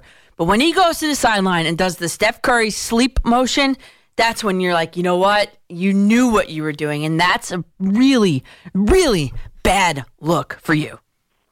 And then the quotation after the game, I was like, oh my God. And go like, yo, just hope no one gets, and then Monday night happens. Sunday, Jets. I have no problem with starting Mike White in that game. No problem with starting White in that game. You get to halftime, and that first drive after halftime, and he has a problem extending and throwing the ball. Yeah. Hey, Joe Flacco, start warming up. Yeah, right. At what point does an injury inhibit a team from winning a game? I mean, you have to look at that and say, like, hey, well, wait a second. His injury may be affecting his throwing motion, and at that point, you got to get him out of the game. And here's the problem with that, all of that now. This coach goes and makes this comment about Flacco today, and I go like, what about last Sunday? Wait, what? What about last Sunday? He gives us the best chance to win. And you see what White's doing. And you didn't think that last Sunday? Salah gets a C- on some of these after game things. And I'll leave on this one. Mm-hmm. I hope Georgia and TCU have a great game. I'm rooting for TCU because I always like chaos. But you talk about hard pressed to top the week prior. Those games last week were amazing. And you got this one Monday night, Georgia TCU. I'm knocking on wood we get one as close. If it's half as exciting as last week's games, we're in for a banger. Coach, after midnight, enjoy your weekend. If I get a chance to talk to you, I will. Thanks, Ben. I appreciate the call there and the multiple topics. Got a reaction, 877-337-6666. I got a tweet from John Trombetta. And he said, so hey Danielle, when Kayvon Thibodeau did the sleeping gesture, it was a sack. All right, so let's mansplain this to me. It was a sack that resulted in a 3-and-out just after the Collins pick six to put them up 21-3. I took it as they put the Colts to sleep, not specifically directed at Foles himself. And I said, wow, Thibodeau told you that himself? Come on. At Chris Wynn sends a tweet. He says, by the way, at Coach MCCARTAN, maybe you can't call and you're under the covers or something, and whatever, but you could tweet me. Good ones get on. And Chris Wynn says, I can't stop laughing as Danielle breaks out the trumpet after the Jets' postseason chances are no more. Yes, I'm tagging all the Jersey guys in Vegas. And then, that Big Daddy gif. I love that one. It's the little kid. They're at the restaurant. He goes, the goddamn Jets. It's every day of my life, the goddamn Jets. Yeah. So, and then Chris asked, "Can you do one for the Raiders next?" Well, I don't have an audio set up for the Raiders on that just yet, but I can. I can do that. So, the idea for the playoffs that I would have liked, I would have loved for them to use that extra week built into the schedule. There was an idea floated, and this is not the way that they decided to go. This is not it. But to me, this made the most sense. This is a tweet that said, at Pro Football Talk says on 93.7 The Fan, I think that was in Pittsburgh. Yeah, I looked that up. So this was an idea from Pro Football Talk on The Fan in Pittsburgh, and that the NFL schedule could look like this. So in a potential Week 19, Bengals-Bills, like that regular season game, finish that game. Then you've got, in that same weekend, the NFC wildcard playoffs, followed by an AFC bye week. Then in what would be Week 20, it'd be the AFC wildcard playoffs with an NFC bye week. I think it's a bye week built in for both the AFC and NFC and the Bengals and the Bills. Well, no, they would be the only ones that would have to play. Well, then so what? You'd have to play it. But all the NFC teams would get a bye week. All the AFC teams would get a bye week besides the Bengals and the Bills. I mean, that to me sounded like a fantastic idea. That to me was the best possible of both worlds. And now you got the Bengals, who won the division, might have to end up playing the Ravens in the playoffs, who came in second in the division. And home field is going to be determined by a coin toss. I mean, that's like backyard football, like vibes there. I mean, come on. And now, of course, with all of this, the Bengals can no longer win the number one seed. They can no longer win the first round bye. And all of this. I mean, the Bengals did everything with class, from the coaching staff to the ownership to the fans in the stands making signs with Sharpie markers. They did everything right. Zach Taylor went across that field. Do I believe that they gave the teams 5 minutes to warm up to resume that game? Yes, I do. I do believe that. Because you saw Joe Burrow was throwing on the sideline. Do you think Joe Buck just kind of pulled that out of his back pocket? Like that whole... I bet you he was handed a piece of paper and said, hey, read this. We're starting in 5 minutes. Read this. And then Zach Taylor went across the field, talked to McDermott, and now we know that McDermott told him that he needed to be at the hospital with his guy. And I believe Zach Taylor went to the hospital as well after the game, way later in the night. But Zach Taylor was the guy, right? And now the Bengals are finished. Joe Burrow went into the locker room of the Bills. He walked in there in his uniform still into that locker room. This is a major case of nice guy finishing last to me. And it was completely avoidable. If you were to just do it this way, the way that Pro Football Talk told the fan in Pittsburgh. So I hate the neutral site, although I did hear Vegas was an option, interested in holding that game, and maybe you can confirm it out there, Chris. But it's a long shot. There's 3 different scenarios. We're not going to be. Let's wait till next week to see. Let's let this weekend play out, and then we'll see if that neutral site is even in play anymore. But anyway, nice guys finishing last. I definitely subscribe to that. There was a way to do it that would benefit most everybody. And the NFL didn't do it. I think they needed 24 votes to pass this way that they decided. And the CFO, CEO, one of the executives, a woman, I forget her name, for the Bengals, she penned this whole thing and she tried to persuade people. And in the end, they got just one more vote needed. I think it was 25 votes out of the 24 needed. And this is what they went with, which kind of sucks. My opinion. I have no dog in the fight. Anyway, I'm Danielle McCartan, and did you see this? Dave Gettleman has emerged from the woodwork. Oh, yeah, he's out now, and he's got a lot to say about these 2022 Giants. Maybe he fired up his computers or something like that. So in summary, basically what he said, he's taking a victory lap for the construction of this current roster. 877-337-6666.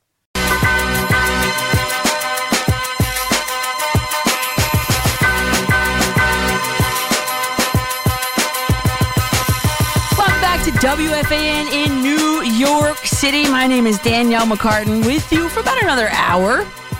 Phone number to get aboard is 877-337-6666. I think the main topic of the night is the fact that the Giants should be resting their starters. That is like not even a question in my mind. I am not even going.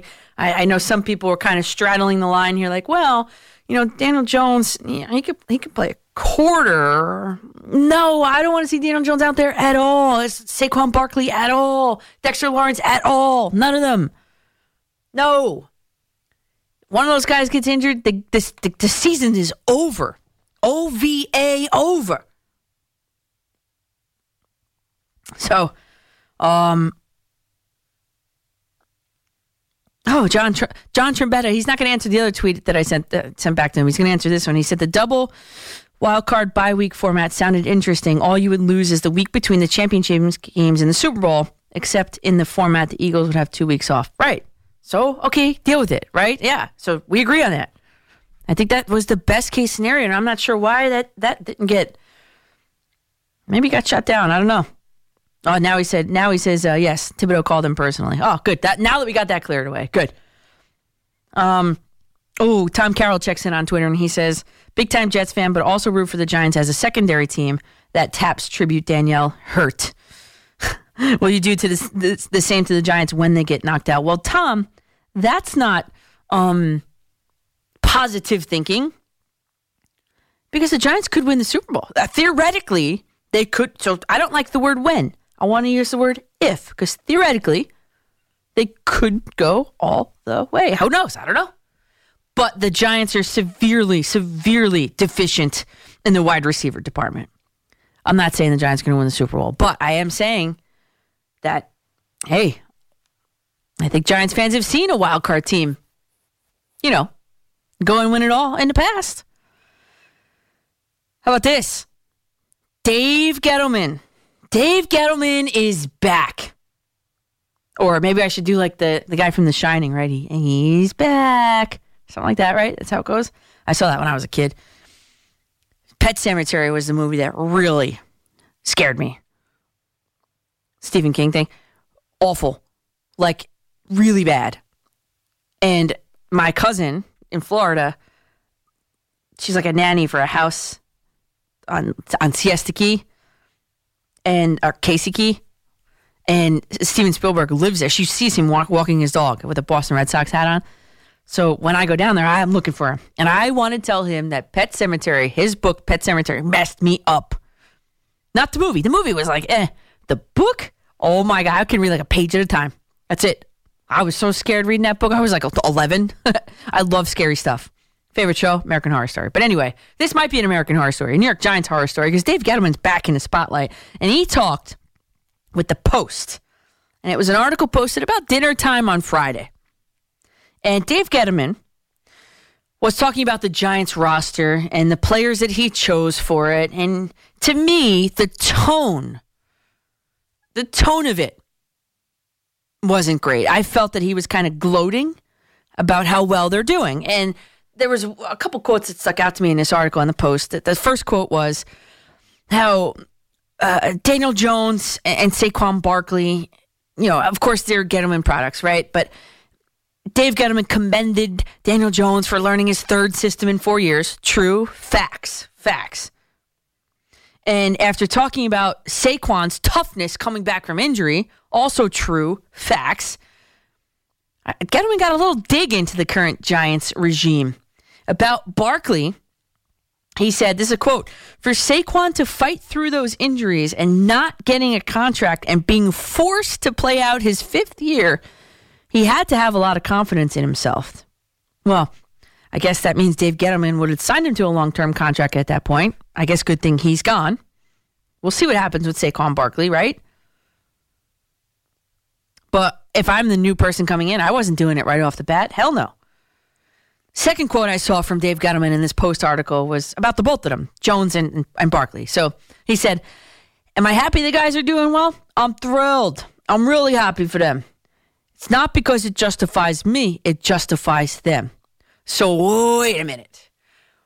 Why are you doing the interview at all then? The only reason is for self-justification purposes. Tell me one other reason for you to sit down with the Post and talk about the guys that you drafted and how well they're doing now. Come on. You think I'm an idiot? Dave Gettleman, he piled on. He said, Gettleman piled on. He said, "Daniel and Saquon and Andrew Thomas and Dexter, where do you want me to stop?" Well, I'll tell you where. DeAndre Baker, Kadarius Toney, salary cap hell for the next how many years?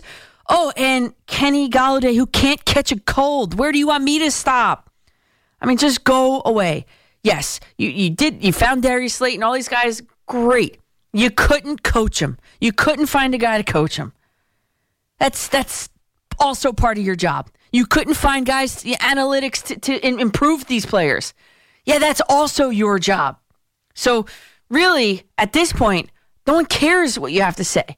You ran this team into the ground. You presided over maybe one of the most darkest periods of Giants history between the two coaches that you had. Shermer and then what was his name after him? Jesus. My God. Oh, Joe Judge. I mean, you picked those guys, and I am so happy that these Giants, these now Giants, went with my early on first choices in Daboll and Shane to replace the two leaders that Gettleman, the two coaches that Gettleman had. So, yeah, okay, Daniel and Saquon. I mean, Saquon was going to be a star no matter where he went. You went up and got Daniel Jones. Debatable as to whether or not he would have been there when you picked. Andrew Thomas had a rough go to start, if you remember correctly. Now with some correct coaching, he's doing much better. You know what I'm saying? DeAndre Baker, Kadarius Toney, which was all kinds of question marks about him to begin with. And salary cap hell moving forward.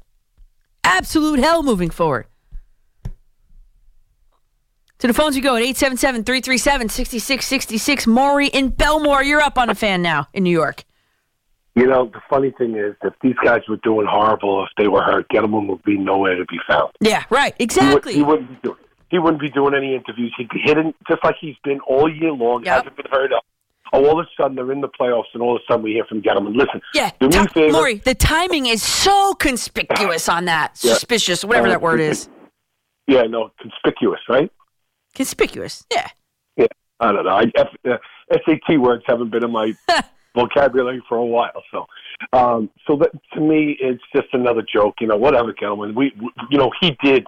If we go through the laundry list of the negatives versus the positives, wow, we would be way on the negative side. So listen, good. You got your claim to fame.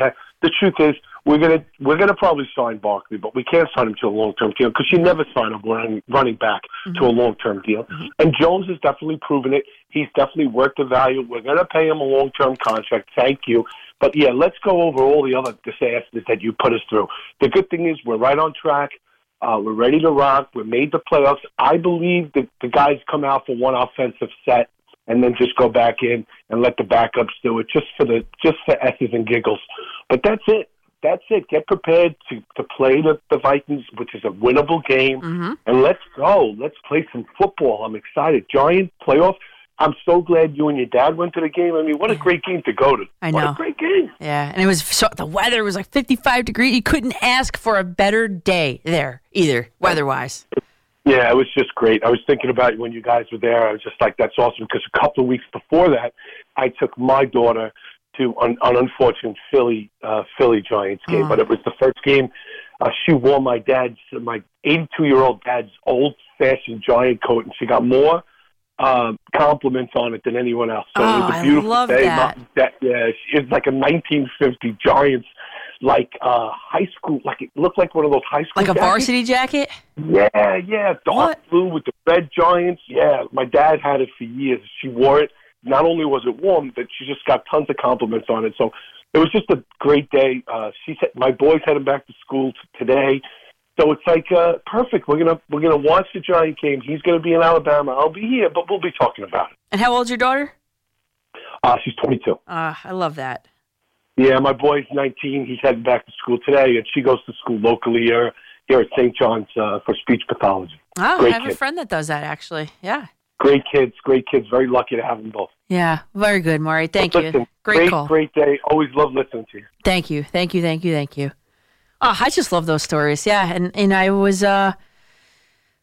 posted the pictures online. I mean, my dad had a fun time. We were talking in the car right there, and I was like, Dad, when was the last time you were here? And he was like, you know what? I don't know. For a football game, we go to concerts, right? But for a football game, he's like, you know what? I don't know. And by the way, he's not impressed with MetLife Stadium. He likes Old Giant Stadium better, by the way, just for the record. I think a lot of Giants fans do. Dave in Comac, New York. Dave, what's up? Hey, how are you? Great. How are you? All righty. I think it's time to fire Lane Lambert, and maybe you also fire Lamorello while you're at it. Oh, my God. Again? Yeah? No more turnover? What's that? More turnover over there? Yeah, but it looks the way it looks. They may not make the playoffs. I don't know. I'm rolling it. I'm riding with them a little longer. I think the turnover is not a good thing to have to keep coming in and re-upping and re-this and re-that. I don't love it. Yeah, but when Barzell's gone, the team does nothing. I mean, come on. Yeah, I know.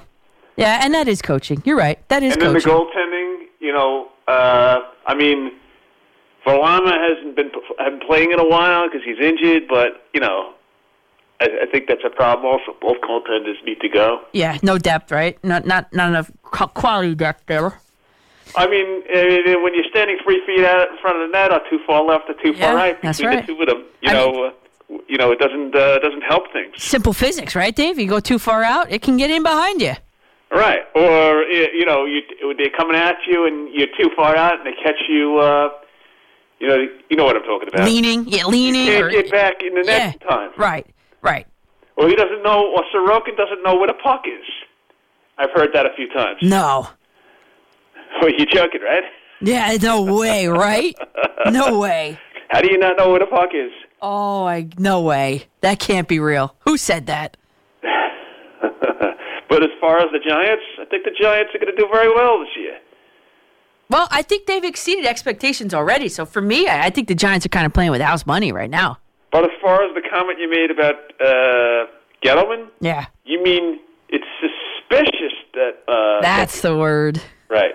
You know, I've almost been up for 24 hours straight, Dave, so I appreciate any help I can get at this time. No, not to criticize. No, I know. I'm saying thank you because it's hard.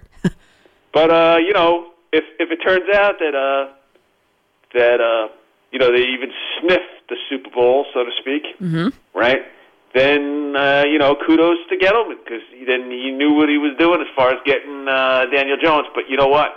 The other thing is, even though Daniel Jones likes to run the ball, and that could come back to haunt you eventually. Yeah, it can. Injury-wise. Yeah, right. And we were sitting at that game, my dad and I, and thanks for the call there, David. My dad and I were sitting at that game, like, he's not going to come out for at a half, right? Yeah, he's not going to start the third quarter, right? And really? The play style of Daniel Jones is the number one reason why he should be sitting this weekend.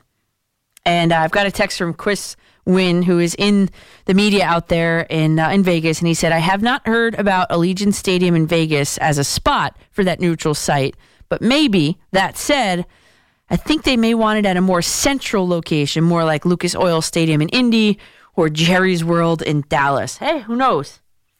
But if it's two teams that are used to playing out in the elements, I want that game outside. I was thinking about that maybe Tuesday night.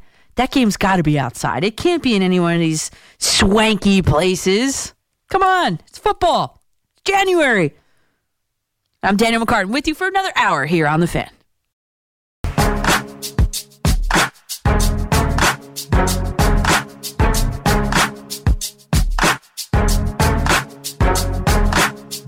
Welcome back to The Fan in New York City. My name is Danielle McCartan. Shout out to Chris Wynn and company checking in from Las Vegas, and all of you from all over listening on that free Odyssey app, maybe on WFAN.com.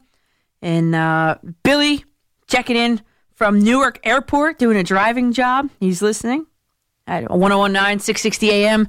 We are all over. And, as Marco was playing that clip there, I had a thought. It was a fleeting thought. It was, about the old rib injury, and I'm like, well, then didn't Mike White go to like 10 different doctors to get cleared, and none of them found that old injury? I don't know about that. So I'm looking at Mike White, and his, let's do it this way. There were some people around here that went absolutely. I have a banana as a snack. I do a banana and chocolate hummus. I'm pretending it's like a chocolate fudge here, but there are people around here that went absolutely bananas over Mike White. They anointed him the next coming. They anointed him the future of the franchise. And come on, like, give me a break already, Hot Take Central. I mean, he's a great story. Mike White is easy to root for sure, but it is, to me, more glaringly obvious than ever that he's a great backup. And there's nothing wrong with being a great backup. I said this about Todd Bowles. He's not a head coach. You're seeing it now, again. Here are the Jets, they're in Tampa. It's okay to be a great defensive coordinator. That's what he won a Super Bowl with the Bucs as a defensive coordinator. They might not sniff the NFC Championship game with him as a head coach. So there's nothing wrong with being what is perceived to be the lesser job. Mike White is a great backup that I hope the Jets retain next year. His career as a starter, 2 wins, 5 losses, a 75.4 rating, less than 1 yard per rushing attempt. His interceptions per game are still higher than his touchdowns per game. Okay, you want to take that last game out? Fine. Let's wrap it up in a nice, neat number. 80.4 was his rating. 80.4. Do you know where that puts him in the main starters, in the hierarchy of main NFL starters this season? No, not at the top with Tua Tagovailoa, not at second place with Patrick Mahomes. You got to scroll all the way down. Where an 80.4 fits in, there's a guy that has an 80.2. You know who that is? Carson Wentz. 78. Let's go one down, one up. 78 on the season. Davis Mills. Then one up from Carson Wentz is an 81.3 Baker Mayfield. That's what you're looking at. And at Baker Mayfield, forget him. By no means do I want to see him in a Jets uniform next year, as well as Derek Carr. Neither of the two of them. Derek Carr has not won a game. For those of you who are pining for Derek Carr, he has not won a game where the kickoff temperature is at 37 degrees or fewer. Think about that. It's cold here, beginning in when? October sometimes? November for sure? December? January? Come on. Stop with that. So you want to anoint Mike White the next coming. And I took out that last game with the 5 broken ribs. I took out that game. He's still got an 80 rating. Just as good as Carson Wentz. Almost exactly to the point of Carson Wentz. So you mean to tell me he's the next coming? Come on, he's a likable guy, but enough already. And you know what? In that Seahawks game, this image was I watched my TV, and this image was not lost on me. It was the final play of the game. You had Mike White on the ground, all folded up. His shoulder pad was sticking out of his jersey. He was dragged down by the shoulder pads, sacked, obviously. And then the guy, Mike White, he was just lying there on his back. And he literally had to get peeled up off the turf. Again, all of this on the last play of the game. And not a single touchdown scored for the New York Jets. In fact, the Jets have not scored a single touchdown since December 18th. It was the fourth quarter of the Week 15 game against the Lions. So you can insert a dad joke right here. You'd say, oh, the Jets haven't scored since last year. And I would probably laugh because I love dad jokes. But the fact of the matter is, Mike White is not playing this week. He can't. And the Jets didn't turn to Zach Wilson. They turned to Joe Flacco. And the quote that Robert Saleh had about Joe Flacco, I mean, yikes. But before we do that, Alex in Vegas is calling. He wants to talk about neutral site playoffs. Alex, I'm sure you're in favor of it because you want a home game over there at Allegiant Stadium. Yes? I'm actually not from Vegas, but I'm just I'm actually driving out to LA, and I'm just passing through Vegas. But oh, cool. But actually, before I start, I actually want to thank you for the back in July. You gave me your tickets to the card convention in AC. Oh, I want to thank you for that. So how'd you enjoy it? Was it fun? It was, yeah. So did you win it? How did you win it? On the radio did you win, or did I mail them to you personally? Both. Oh, okay. I won it on the radio, and you mailed it to me personally. Oh, okay. You answered a trivia question then. Do you remember the question? Right, yes. Something having to do with Mike Piazza, I believe. Oh, I don't even remember that. Well, good for you. Well, good. I'm glad you had a fun time. What was your favorite part about that convention in AC? Just meeting a few of my idols growing up, but on the neutral side playoff game, do you think this is going to be, if it happens, do you think it's going to be a test run for, and in the future, that both the AFC and NFC are going to do the neutral site? You know what, Alex? It's a great point that you bring up, because I heard throughout the week that this is something that the NFL or factions within the NFL, ownership at least, has been pushing for. They have been pushing for neutral site, and I think it's ridiculous, really. There should not be any neutral site anything. I mean, the Super Bowl, of course, you have to plan ahead, but NFC, AFC championship games, no way. It's a stupid idea. Why would they do? The whole point is to have the home field advantage because you got the higher seed. You would think it's stupid. But yeah, I think it is. You're right. I think it is a test run for maybe in the future. Yeah, they're seeing this as an opportunity for sure. All right, Danielle, thank you. Yeah, Alex brings up a great point there. I think the NFL is using this to their advantage in the potential of a neutral site. And again, if you want to go through the scenarios in which that would happen. So one would be Buffalo and Kansas City win or tie in Week 18, and they both get there to the AFC title game. Okay. Not hard to fathom that, right? Or Buffalo and KC both lose, and Cincinnati also loses or ties this weekend. And then again, Buffalo and Kansas City advance to the AFC title game. Is your head spinning yet? I mean, this is like a PhD. This is like rocket science. Then Buffalo and KC both lose, Cincinnati wins, and then the AFC title game is either Bills-Chiefs or Bengals-Chiefs. So it seems like, looks like the Chiefs might have, no matter what, looks like to me. I think it's ridiculous. I think the whole thing's ridiculous. There was an easy way to do it. And the easy way was, by Pro Football Talk said, this week 19 would be Bengals-Bills, finish the game, end the NFC wildcard playoffs. The AFC playoff would get a bye week.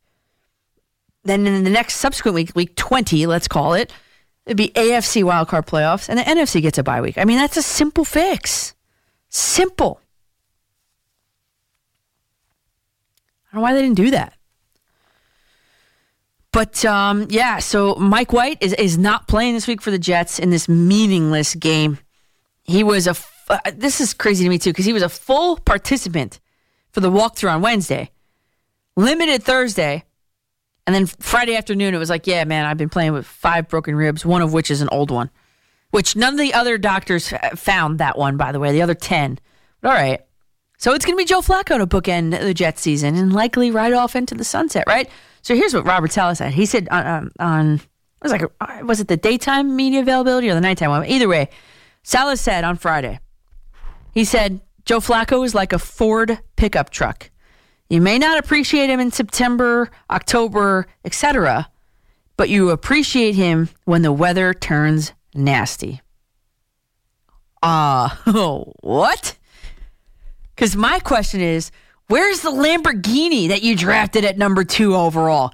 You mean to tell me that you can't start it up in a completely meaningless game? Oh, wait. People forget this, too. They're playing in Miami. They'll be away. The Jets will be away from the booing home crowd. I was there in that game against the Jaguars. It was awful. It was embarrassing. On national TV, I was there in the rain, but we weren't getting rained on, thank God. We were sitting in nice seats thanks to DJ Dan Monopoly. Dan, if you're listening, thank you. And we had a little patio seat, and the wind was blowing the rain the other way. Even the wind was cooperating that night with us. But anyway, you mean to tell me you're not going to find the keys and start up that Lamborghini in Miami, of all places, away from the booing home crowd? I mean, what an indictment on the quarterback, that Lamborghini, Zach Wilson. What an indictment on the general manager on selecting him, and the head coach for going along with it, and the entire coaching staff for dropping the ball on the kid. I mean, they ruined him. And then, if you're a Jet fan, you might not want to even listen to this. The caliber of players that were drafted after Zach Wilson, maybe you don't want to know, but Jamar Chase, Micah Parsons, Jalen Waddle, Devontae Smith. Can you imagine how different this Jets team would look with any of those guys instead of Zach Wilson? And I said it. I said it when it happened. Go back to the videotape. I said it. I was not convinced that Zach Wilson was the guy. I wasn't. Many, many concerns I had, right? We can get into them if you want. And after he was drafted by the Jets, I again voiced my skepticism on Zach Wilson. And then I remember saying, you know what? But that's who they went with.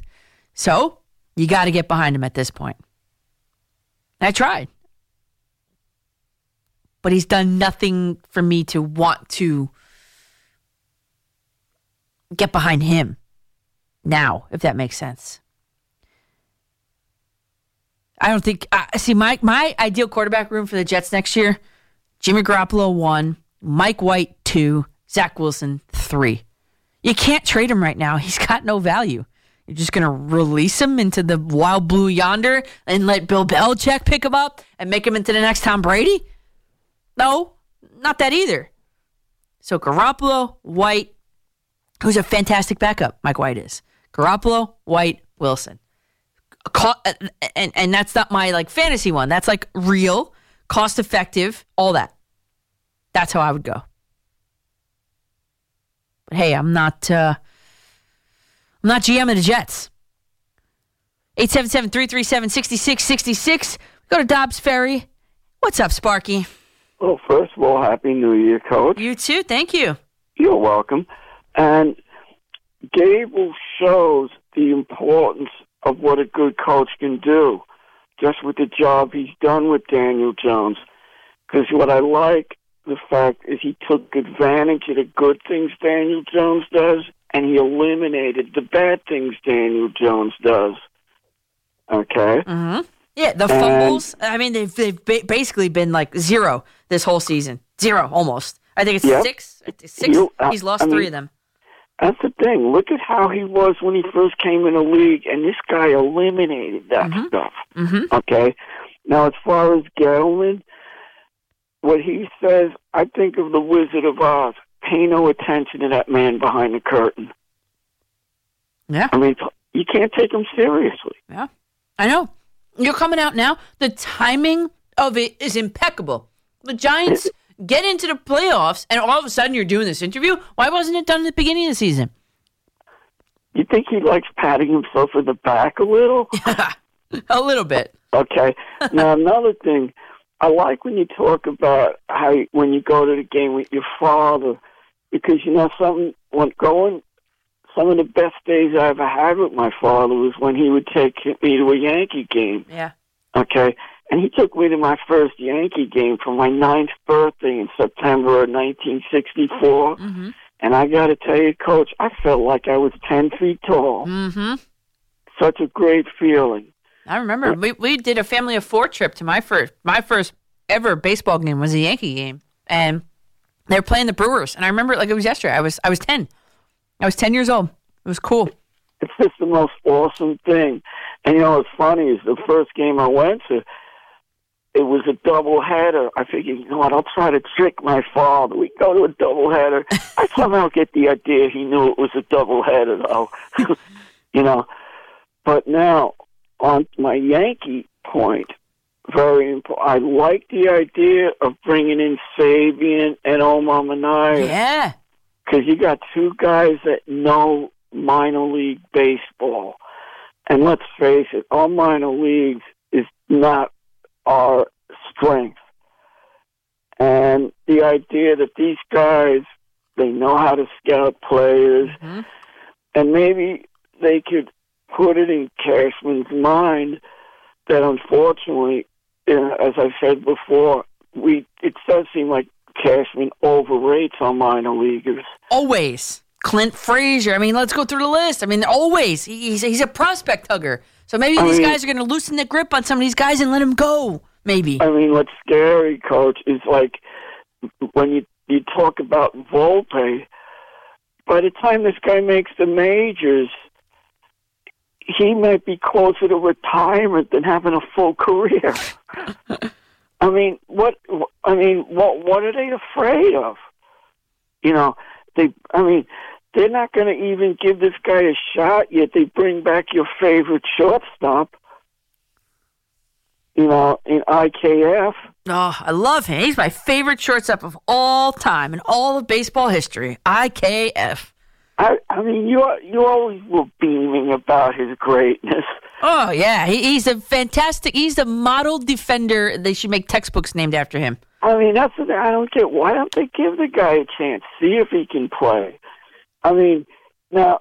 They did. They benched him in the postseason. He was that bad. No, I'm talking about Volpe. Oh, yeah. Well, I'm on board with that.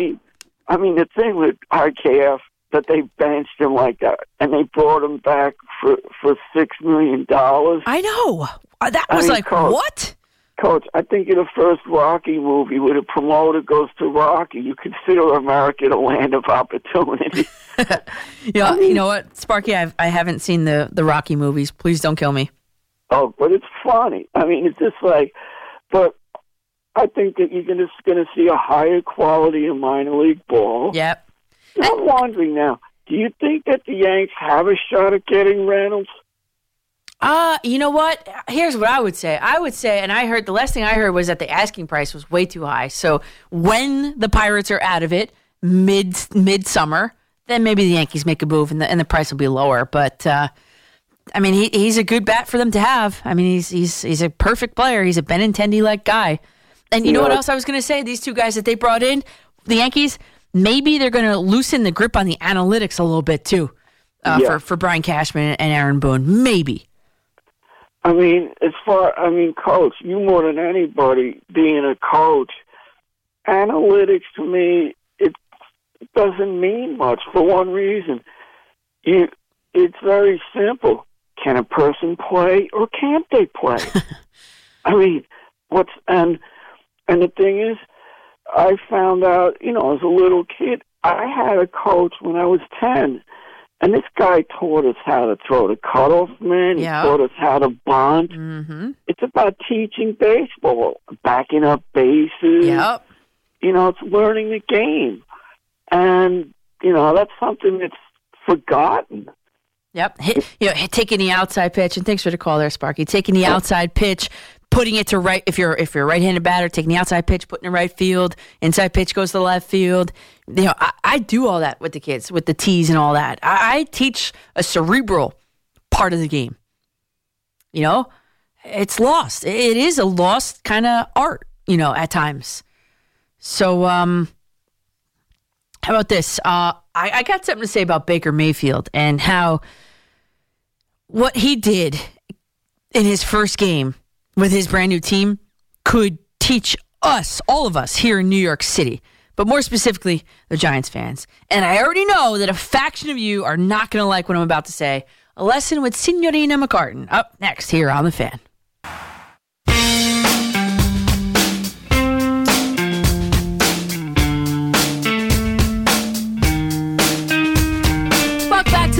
My name is Danielle McCartan with you for about another 30 minutes. Richard Neer is up next starting at 5 a.m. A couple tweets that are coming in on the break at Coach MCCARTAN. Johnny T says, Soldier Field is a perfect neutral site for Chiefs-Bills AFC Championship game. Well, if they make it there, yeah. I went to Soldier Field to see the Giants play there. Giants-Bears. What a beautiful field that is. Totally and completely underrated is Soldier Field. If you just drop me in Soldier Field, right? Close your eyes and open them. You swear you're in the middle of Rome. Like marble columns. I'm like, where am I? On the water. It was beautiful. I loved it. Soldier Field, it's about halfway, right? In my mind's eye, it's about halfway. Bill Mojihara fan. He's a Bengals fan, and he said, could you play the trumpet for the Mets ending this Correa nonsense? The season is not even close to starting, and I'm already tired of this Mets nonsense. Well, let me check out the window here. Yep, I still got my Carlos Correa bat signal out there, and nothing. I was hoping for some breaking news tonight, but I guess not. I don't know. And then, of course, there's the quarterback thing of the Jets. Who's going to be the veteran quarterback that's going to quarterback the Jets next year? Who should it be? I know the name Baker Mayfield has been floating out there. We'll talk about him in a second. It's not the right answer, but it's going to underscore kind of cancel out the point I'm about to make. But it's a good one, I promise. Hang in there. Josh in the Bronx, though, you're up first at 877-337-6666. Danielle, you said something about Zach Wilson. Going back to that draft and going down the list of those names and everything, Jamar Chase, et cetera, yep. And getting, the fans, they wanted something so badly. Mm-hmm. The general manager went through with it, got Zach Wilson. Here you go. Now, when you're going into the draft this year, you're gonna listen to the fans, or you're gonna go with your brain, and just do the right thing and get the right person, that you need, hopefully for the offensive line.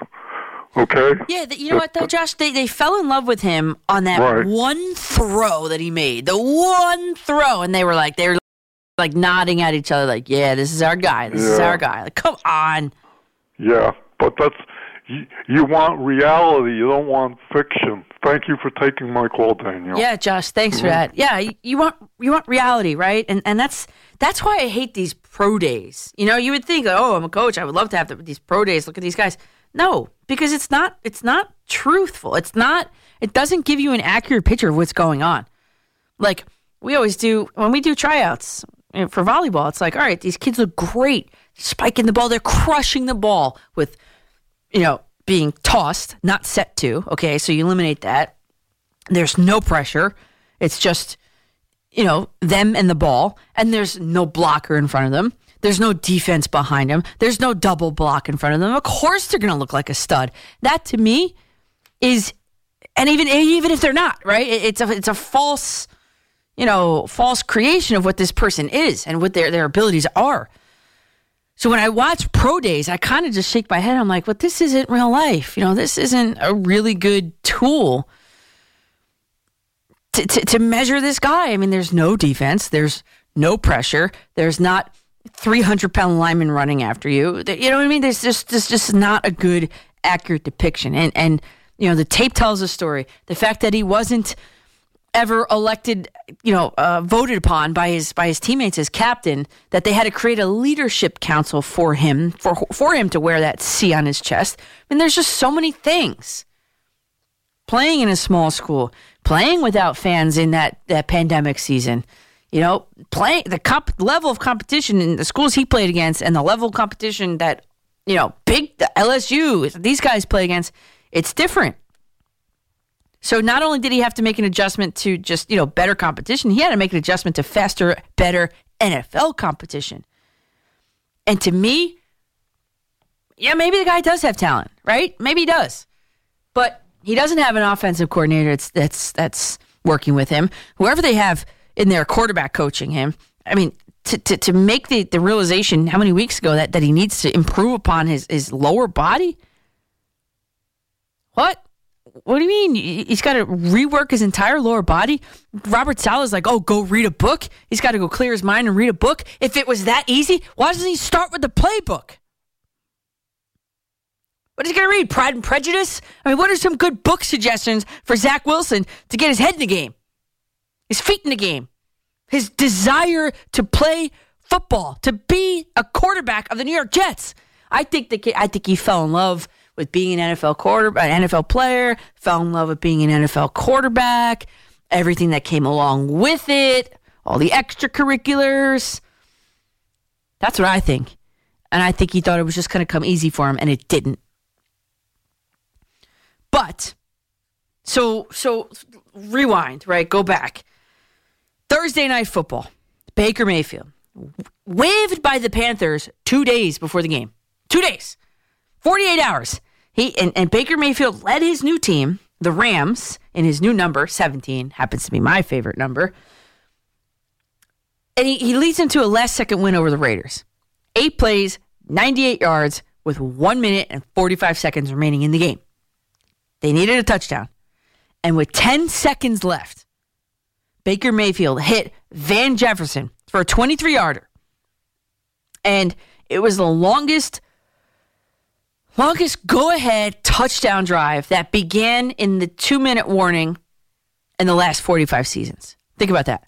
Like, within the 2-minute warning, there hasn't been in 45 years a longer go-ahead touchdown drive than the one Baker Mayfield orchestrated with Van Jefferson, and he joined the team 2 days before it happened. Okay? So Baker Mayfield gets the Rams playbook in hand Tuesday night. He beat the Raiders Thursday night. And I looked, too, just to be sure. No, the Panthers did not play the Raiders at any point this season. So it could not be that, he had already prepared for them once already this season, kind of recycled that same ideologies and game plan, blueprint, whatever. No. Brand new opponent. So I think there's something that Giants Nation, Giants fans, that they can learn from this Baker Mayfield situation. That you can do I don't want to use the word impossible, but you can do some crazy things when you've got good players catching your passes. You see where I'm going with this, right?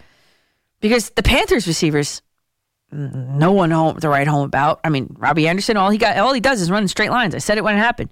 He just runs straight lines. That's it. That's all he can do. I mean, so then you take Baker Mayfield, whose teams that he's been on have not won a ton, right? And you insert him into an offense with guys that can actually catch the ball and, XYZ, an effective offense, run the right way. And look what happened. Even though he got his playbook in his hand 2 days before the game happened. And I mean, just look what's going on with Geno Smith and the Seahawks. Geno Smith. I mean, I feel like I'm down short. Geno Smith, a perennial backup. I mean, you drop Geno Smith, and he is a product of that dynamic, that A-list of pass catchers. DK Metcalf, who I loved coming out of the draft. Tyler Lockett, most notably. You got a coach that just gets him, a game plan that suits him. They don't try to do too much. You know what I mean? So, example 1, Baker Mayfield. Example 2, Geno Smith. And then you look at Daniel Jones. Daniel Jones, who has persevered through the nonsense for the past 4 seasons. You look at the official Giants depth chart from this year. Just this year alone. His wide receiver 1, Darius Slayton. Nice pick, nice guy. Great guy, right? Darius Slayton, pick number 171. And at last check, which was prior to last week's game, Darius Slayton drops the ball 10.3% of the time it's thrown to him. So he catches, what? What's the math on that? He catches 9 out of 10 balls thrown to him. When you put it that way, it sounds like a lot. But 10.3% of drops, that is a lot. He is 8th in the league at the time I looked, about 6 days ago. He was 8th in the league, Darius Slayton, among not just wide receivers, all pass catchers. Like, regardless, if you've caught a pass, you're on the list. Okay? Darius Slayton was 8th in the league, regardless of position, in drop passes. He dropped so many, he's 8th in the league. That's including wide receivers. That's including running backs. That's including fullbacks. That's including tight ends. Any pass catcher. I mean, that's your wide receiver 1. Look at the Giants' official depth chart. Daniel Jones, wide receiver 2, is Kenny Golladay, who has been a complete nothing, zero, zilch since the day he arrived in New Jersey. Wide receiver 3, Isaiah Hodgins. You know what? And my dad, I can't, I didn't have the heart to correct him at the game. He calls him Hodgkins. Isaiah Hodgkins. I can't correct him, you know. And if I did correct him, he'd be like, okay, Hodgkins. Isaiah Hodgkins, the wide receiver 3 of the New York Giants, joined them on a bye week as a waiver claim. Right? Okay, right? See where I'm going with this? Then you got, David Sills, undrafted, practice squad kind of guy. Richie James. Richie James. Yeah. Pick 240 in 2018. Look at the Giants depth chart. Marcus Johnson, an undrafted guy who's been brought up from the practice squad at least 3 times this season so far. And you want to include Saquon Barkley as a pass catcher? Fine. As great as he has been for the Giants, Saquon Barkley, he drops the ball thrown to him 6.9% of the time. So think about as great as he's been. Juxtapose him against all of the pass catchers in the league, regardless of position.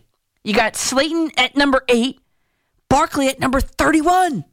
I know he's a running back, but he's incorporated a lot into the Giants' pass game. So Daniel Jones has 2 guys in the top 31 of drop passes in the NFL as his wide receiver 1 and his other go-to guy. Forget about all the other guys. Okay? So, forget about Zach Wilson and all this, right? I feel bad for Daniel Jones, who's playing with his 3rd new offense in 4 years, entirely new system. I mean, you saw the adjustment that even Tom Brady made when he went to Tampa. There was an adjustment period. So I don't understand how you could sit there and you could say, Daniel Jones sucks. He's not the guy. Go get a quarterback. Okay, well then you tell me who that quarterback is. Which quarterback is going to be better than Daniel Jones? Tell me. You're going to press reset and draft a guy at what? The Giants are picking what, 22nd, 23rd NFL draft order, Tankathon. Let's see, 22nd I think they are. Giants are picking 23rd, my mistake. The Giants are picking 23rd in the draft. What quarterback are you taking right now? They're 23rd. What quarterback are you taking at 23? It's going to make an immediate impact on this team. Oh, yeah, none. The Jets couldn't even find one at 2 to make an immediate impact.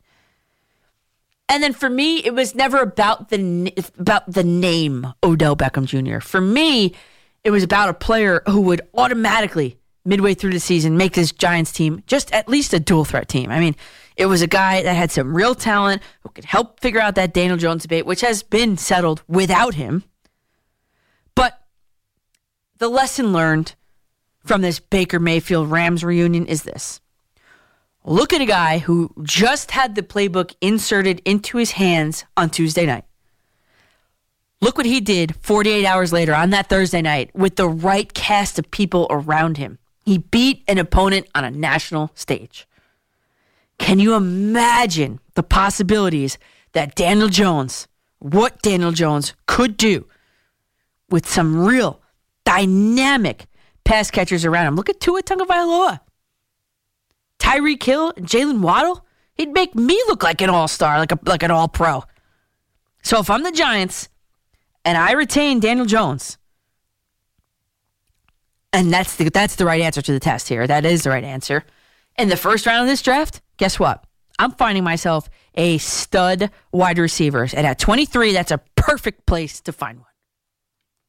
And you know me, we will explore exactly who that should be as draft time rolls around. I will tell you exactly who I'm looking at and why, as you know that. This is how many drafts we've done together.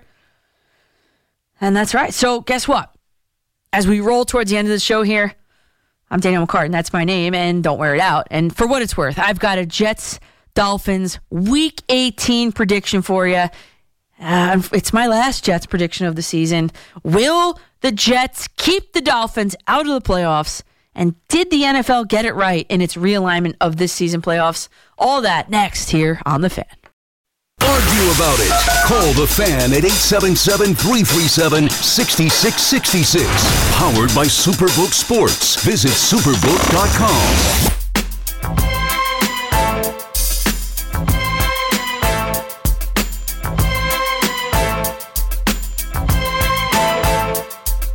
Welcome back to The Fan. In this final segment here, my name is Danielle McCartan. I'm with you for about another 15. Richard Neer comes your way. Then the legendary Richard Neer. I know he's probably listening right now. Hi, Richard. As the New York Knicks defeated the Toronto Raptors, first time they won a game in Canada since 2015. Think about that. The last time, it must have been wild around here. The Knicks won a game in Canada in 2015. The Giants were in the playoffs in 2016. I mean, it must have been wild. Mets were in the World Series. Let's get back to that. Come on.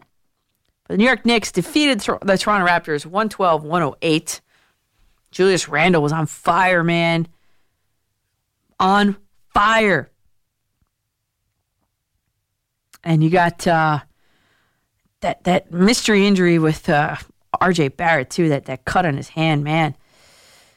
But, Miles McBride. Sorry, I haven't slept in almost 24 hours, sorry. But Miles McBride, 2 3-pointers, secured the win. Knicks win above the border into Canada. And now down to Freehold, New Jersey. We go to John. What's up, John? Hey, good morning, Danielle. How are you today? Great, how are you?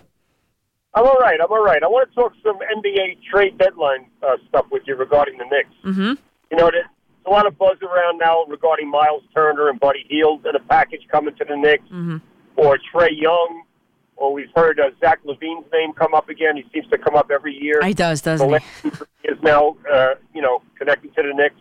Yeah. But I think they got to aim higher and go bigger, Danielle. Honestly, I'd rather hold out and wait for a Devin Booker to shake free, or a Shai Gilgeous-Alexander, somebody that's a lot more impactful. Right. And trying to put a championship team together here.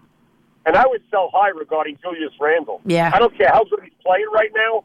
I'm going to look to move him along in a bigger deal for a more meaningful player that I could use, going forward to hopefully be a huge piece in building a championship team in New York. Right, John, because he's great now, right? Sell high, right? Because you saw how low it can get with Julius Randle, and there was no value at one point not long ago. So I'm with you. I would sell high on Julius Randle too. Yes.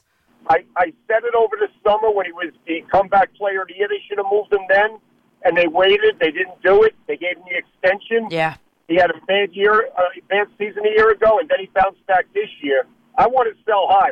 While he's playing well, and everything's fresh in all these GMs' minds right now, and they're figuring out where he would fit in on their team. I would look to make that move now, coming up on this NBA trade deadline. Off that contract. Maybe you could package Fournier along with him. You're getting salary cap relief and getting rid of Fournier, who doesn't fit, and you're also moving on from Randall, and you're getting yourself a bigger piece that's really moving his team in a more positive direction moving forward. And if you acquire some first-round picks for Obi Toppin, I'm not opposed to that as well. And you can package those picks and maybe do what you didn't do a year ago and make a real big draft night trade where you eye somebody you really like that's going to be impactful for your future, where they should have done with Jaden Ivey. They didn't make that move. Maybe there's a guy in this upcoming draft because they've been doing a good job in the draft. They haven't been doing a good job in free agency since Leon Rose took over. But they have done a solid job in acquiring good, meaningful pieces with Quickly, with Toppin. But you got to, Jalen Brunson was a good signing. You mentioned McBride hitting those 2 3-pointers to kill the win tonight. So those are real solid picks that weren't high picks. So they seem to have the right scouting department in place for the draft.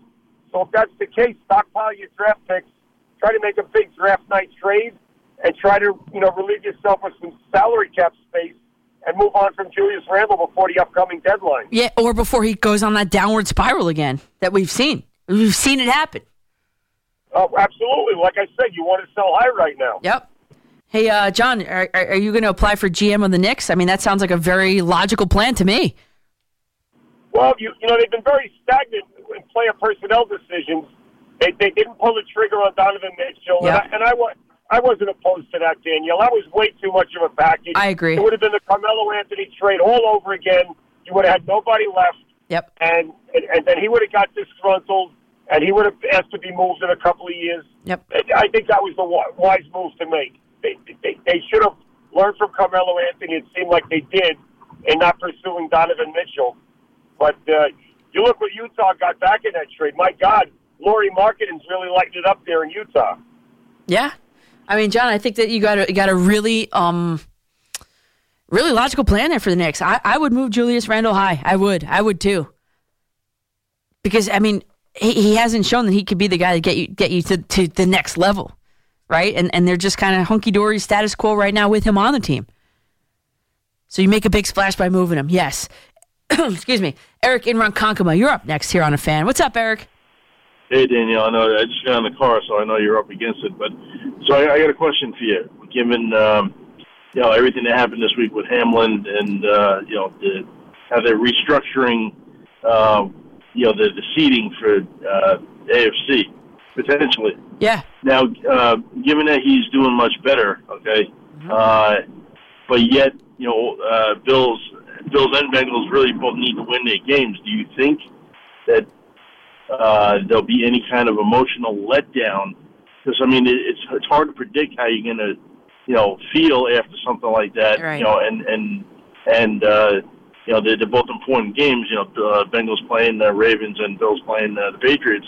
How do you see those two games going? You know what, Eric? Your guess is as good as mine. I don't really know. I don't know. I think that for me, from what I'm reading, what I'm seeing is, I think the Bengals are pissed. I think they feel like they kind of gypped out, and rightfully so, because they were gypped of a home playoff game and this and that, and to be decided, another game to be decided by a coin toss potentially. I mean, that is like backyard rules. So I would be pissed if I were them. I think they're going to come out firing all cylinders.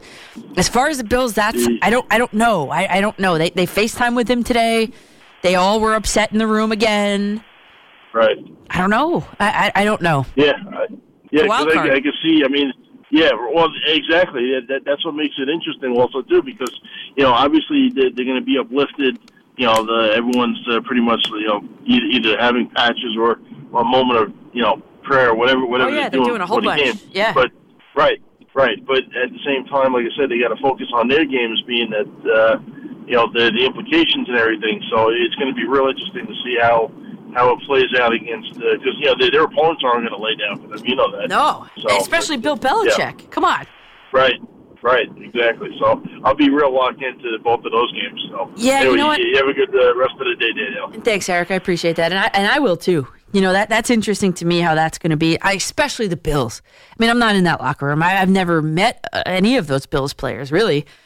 You don't know how they're going to rally around each other. You just don't. But I think it's going to be an emotional pregame. I think you're going to see a lot of tears in the pregame. And I don't know how that translates onto the field. Lucky for them, the Patriots aren't so great. And neither is Mac Jones. So I think they have a favorable matchup there. But I think the Bengals are pissed. And as they should be, really. So, since the NFL has laid out, I mean, literally every single possible scenario for this season's playoffs, I mean, there is no extra team being added to the mix. The Jets are not making the playoffs. I mean, that was a rumor. They're not adding it. And in this Week 18 in Miami, the Jets are playing for literally absolutely nothing. Nothing. But the Dolphins are. And with a win over the Jets and a Patriots loss, the Dolphins are playoff bound. Win over the Jets and a Patriots loss, which I think the Patriots are going to lose. The Dolphins they're in it. And if the Jets win, they're going to play spoiler. Dolphins are out of it. So there are implications for the Dolphins, and they're going to be forced to start a third-string quarterback, Skylar Thompson, who last week was not great.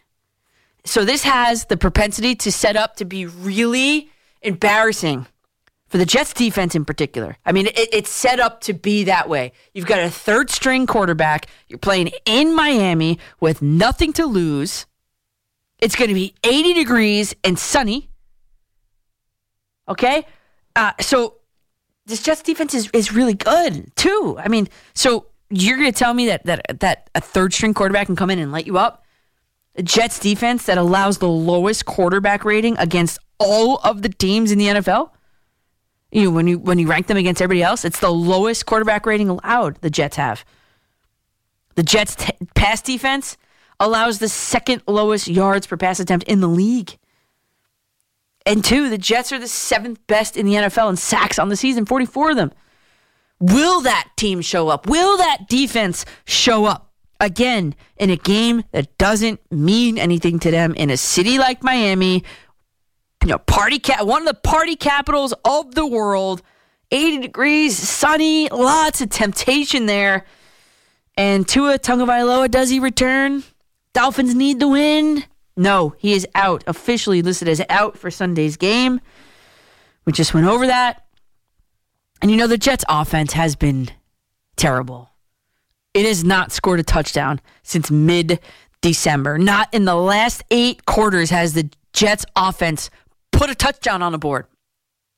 But good news for whoever the Jets quarterback is this weekend, and that being Joe Flacco, the Ford, as Robert Saleh called him. You don't appreciate your Ford in September, October, and November, but once the weather turns, man, it's Joe Flacco season. I think he's going to have a feast. The Dolphins' pass defense is terrible. And the last time they played each other, which was all the way back in Week 5, the Jets crushed the Dolphins 40-17. And that ended up being, in hindsight, the most points the Jets scored all season long. And if Zach Wilson can do that in Week 5, I actually think Joe Flacco could do it again in Week 18 if this kind of falls the right way. But, Mike White's not playing. His season's over. And this leads to the X factor in this game. Robert Saleh, in fact. Robert Saleh is the X factor in this game. The Jets are going to show us what their head coach, Saleh, is made of. Because it comes down to, will he have a handle on this team? He didn't have a handle on this team when they were all wearing Mike White t-shirts and this and that, right?